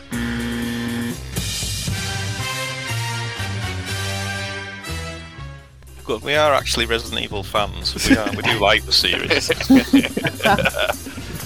This is relevant to canon towards the Village. Yeah, this is it is important to remember that this is just strictly for a beginner's roadmap to Village. Obviously, if you want to deep dive into the lore after playing Village, do everything, absolutely. So there we go, ladies and gentlemen. We have been through the entire series, and we can now confirm the top nine list of Resident Evil games leading to Resident Evil Village. In no particular order: Resident Evil 7, Resident Evil 1 Remake, Resident Evil Code Veronica X, Resident Evil Remake 2, The Umbrella Chronicles, Resident Evil 3 Remake, Resident Evil 4, Resident Evil 5, and Resident Evil 6. Those 9 are your certified essential lists in the build-up to Resident Evil Village. So in a nutshell, it's just the numbered entries plus Code Veronica, isn't it? And Umbrella Chronicles. And Umbrella Chronicles. I suppose one of the most interesting things is if you're looking back on that as a kind of retrospective, is the fact that we generally have been favouring the OGs of 2 and 3 over the remakes. Yet for this list, obviously thinking about it for like a newcomer or someone wanting to bring themselves up to speed, we've chosen the remakes, and I do think that's fascinating, and it says a lot about a perception about how things in the series have changed. I find it a little bit sad, to be honest, that they kind of have superseded the originals in a sense of importance. Not to me personally, but just generally. I tried to say both. I know, and that's admirable. On that bombshell, then, we now turn our attentions to this podcast edition of Neptune's Biohazard Quiz. For the past 8 years and 5 seasons, we have brought you groundbreaking lore, in-depth analysis, game reviews, and high-quality content.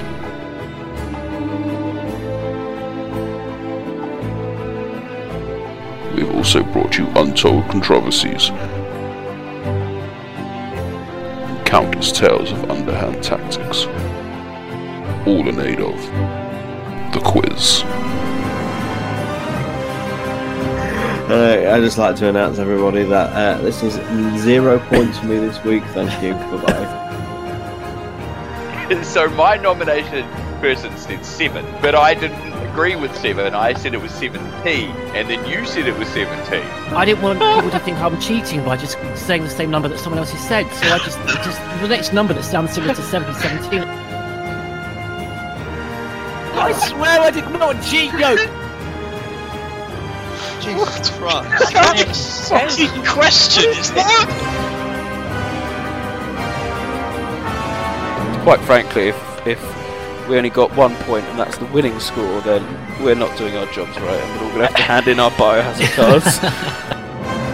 Welcome to Neptune's Biohazard Quiz. Batman.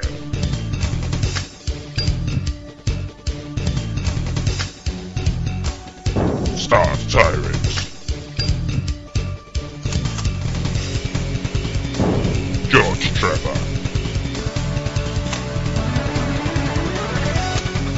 Rombie the Wrecker. Mr. Spencer.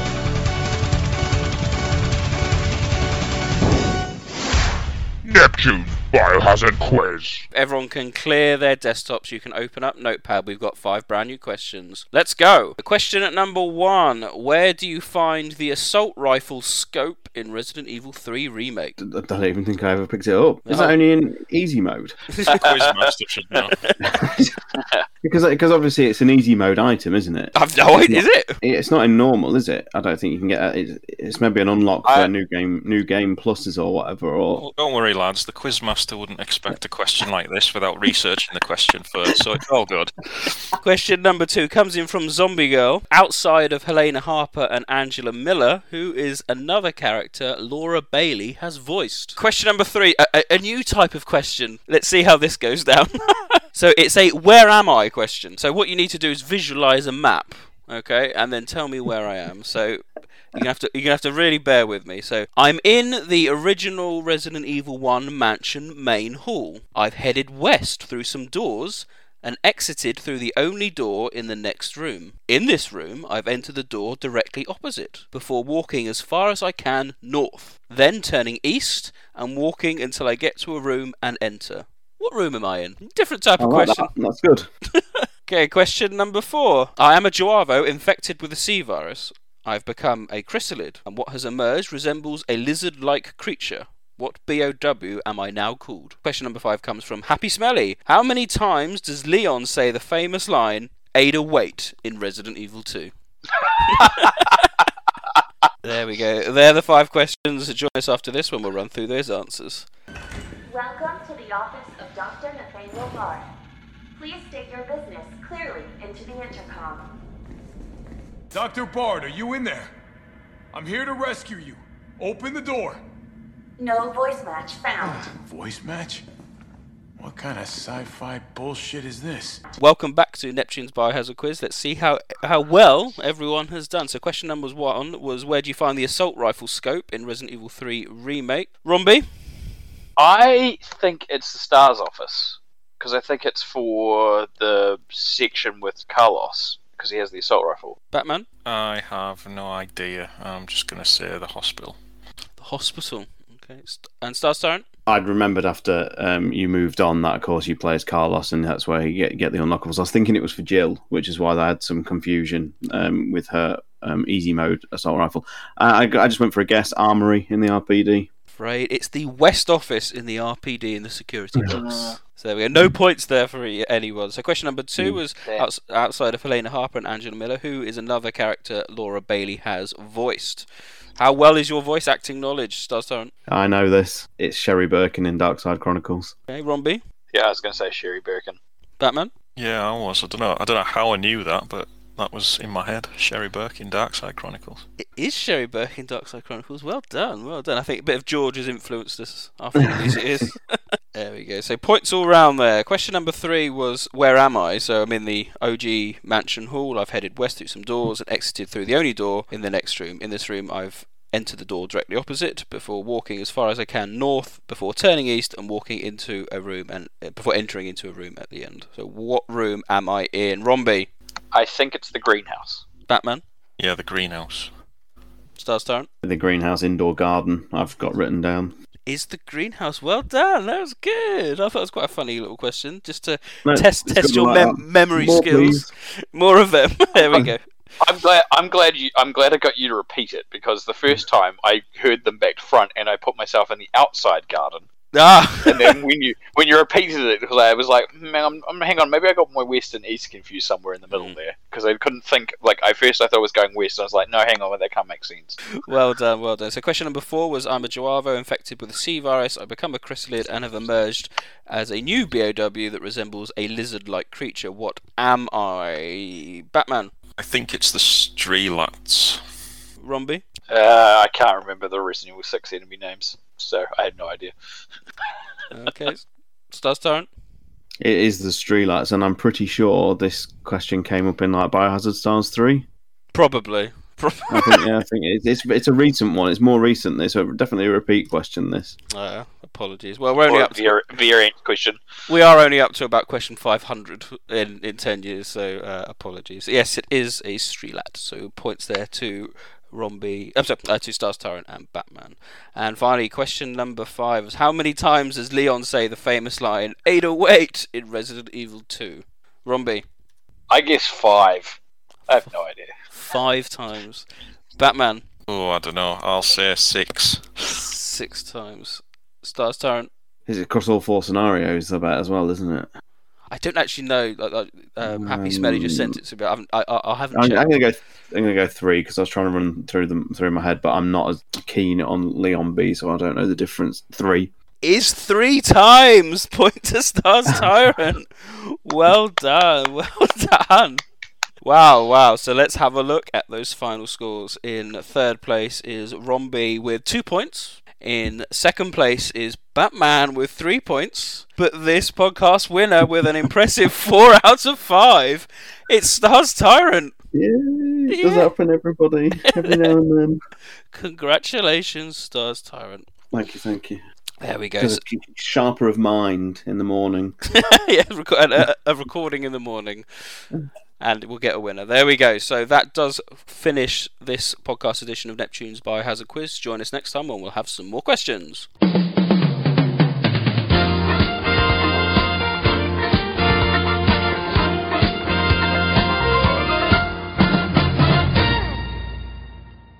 Wow, so that has been quite a lengthy podcast, I think. We've gone through the entire series in one go, which is quite a bit of a mean feat, considering we are very rapidly approaching the 25th anniversary of this wonderful, wonderful franchise. Next up, we continue our roadmap to Village with our final preview of the game. So by then, we hope there will be a new demo so everyone can play it, not just PlayStation 5 owners. And we're going to talk about everything that we know up to that point, and then give our final impressions and previews, and what we hope to see in Resident Evil 8. Is also, ladies and gentlemen, the series finale. And you know what that means. That usually means we need to crown a winner of Series 6 of the Resident Evil podcast. So who knows what's going to happen in Neptune's Biohazard Quiz. So you definitely want to tune in for that. So thank you everyone for listening. I hope you've enjoyed our Rep Essential Countdown list. I don't think it's too controversial in the end. I think we've had good discussion points, and the games that we've discarded have been discarded for various and valid reasons in the circumstances. So of course we're really keen to hear your views, and if you've got any comments you want to make, then pop along to our Discord. It's an open invite. If you go to our website, you should be able to click on the community tab there, and there's you can connect to our Discord and join in with our discussions. We mentioned in our news we have that specific roadmap to Village playthrough where you can talk about all our comments and your opinions on the game. Again, thank you all for listening, and join us next time. And on that note, it is goodbye from me, Neptune. Goodbye from me, Batman. Goodbye from me, Stars Tyrant. Goodbye from me, Rombie.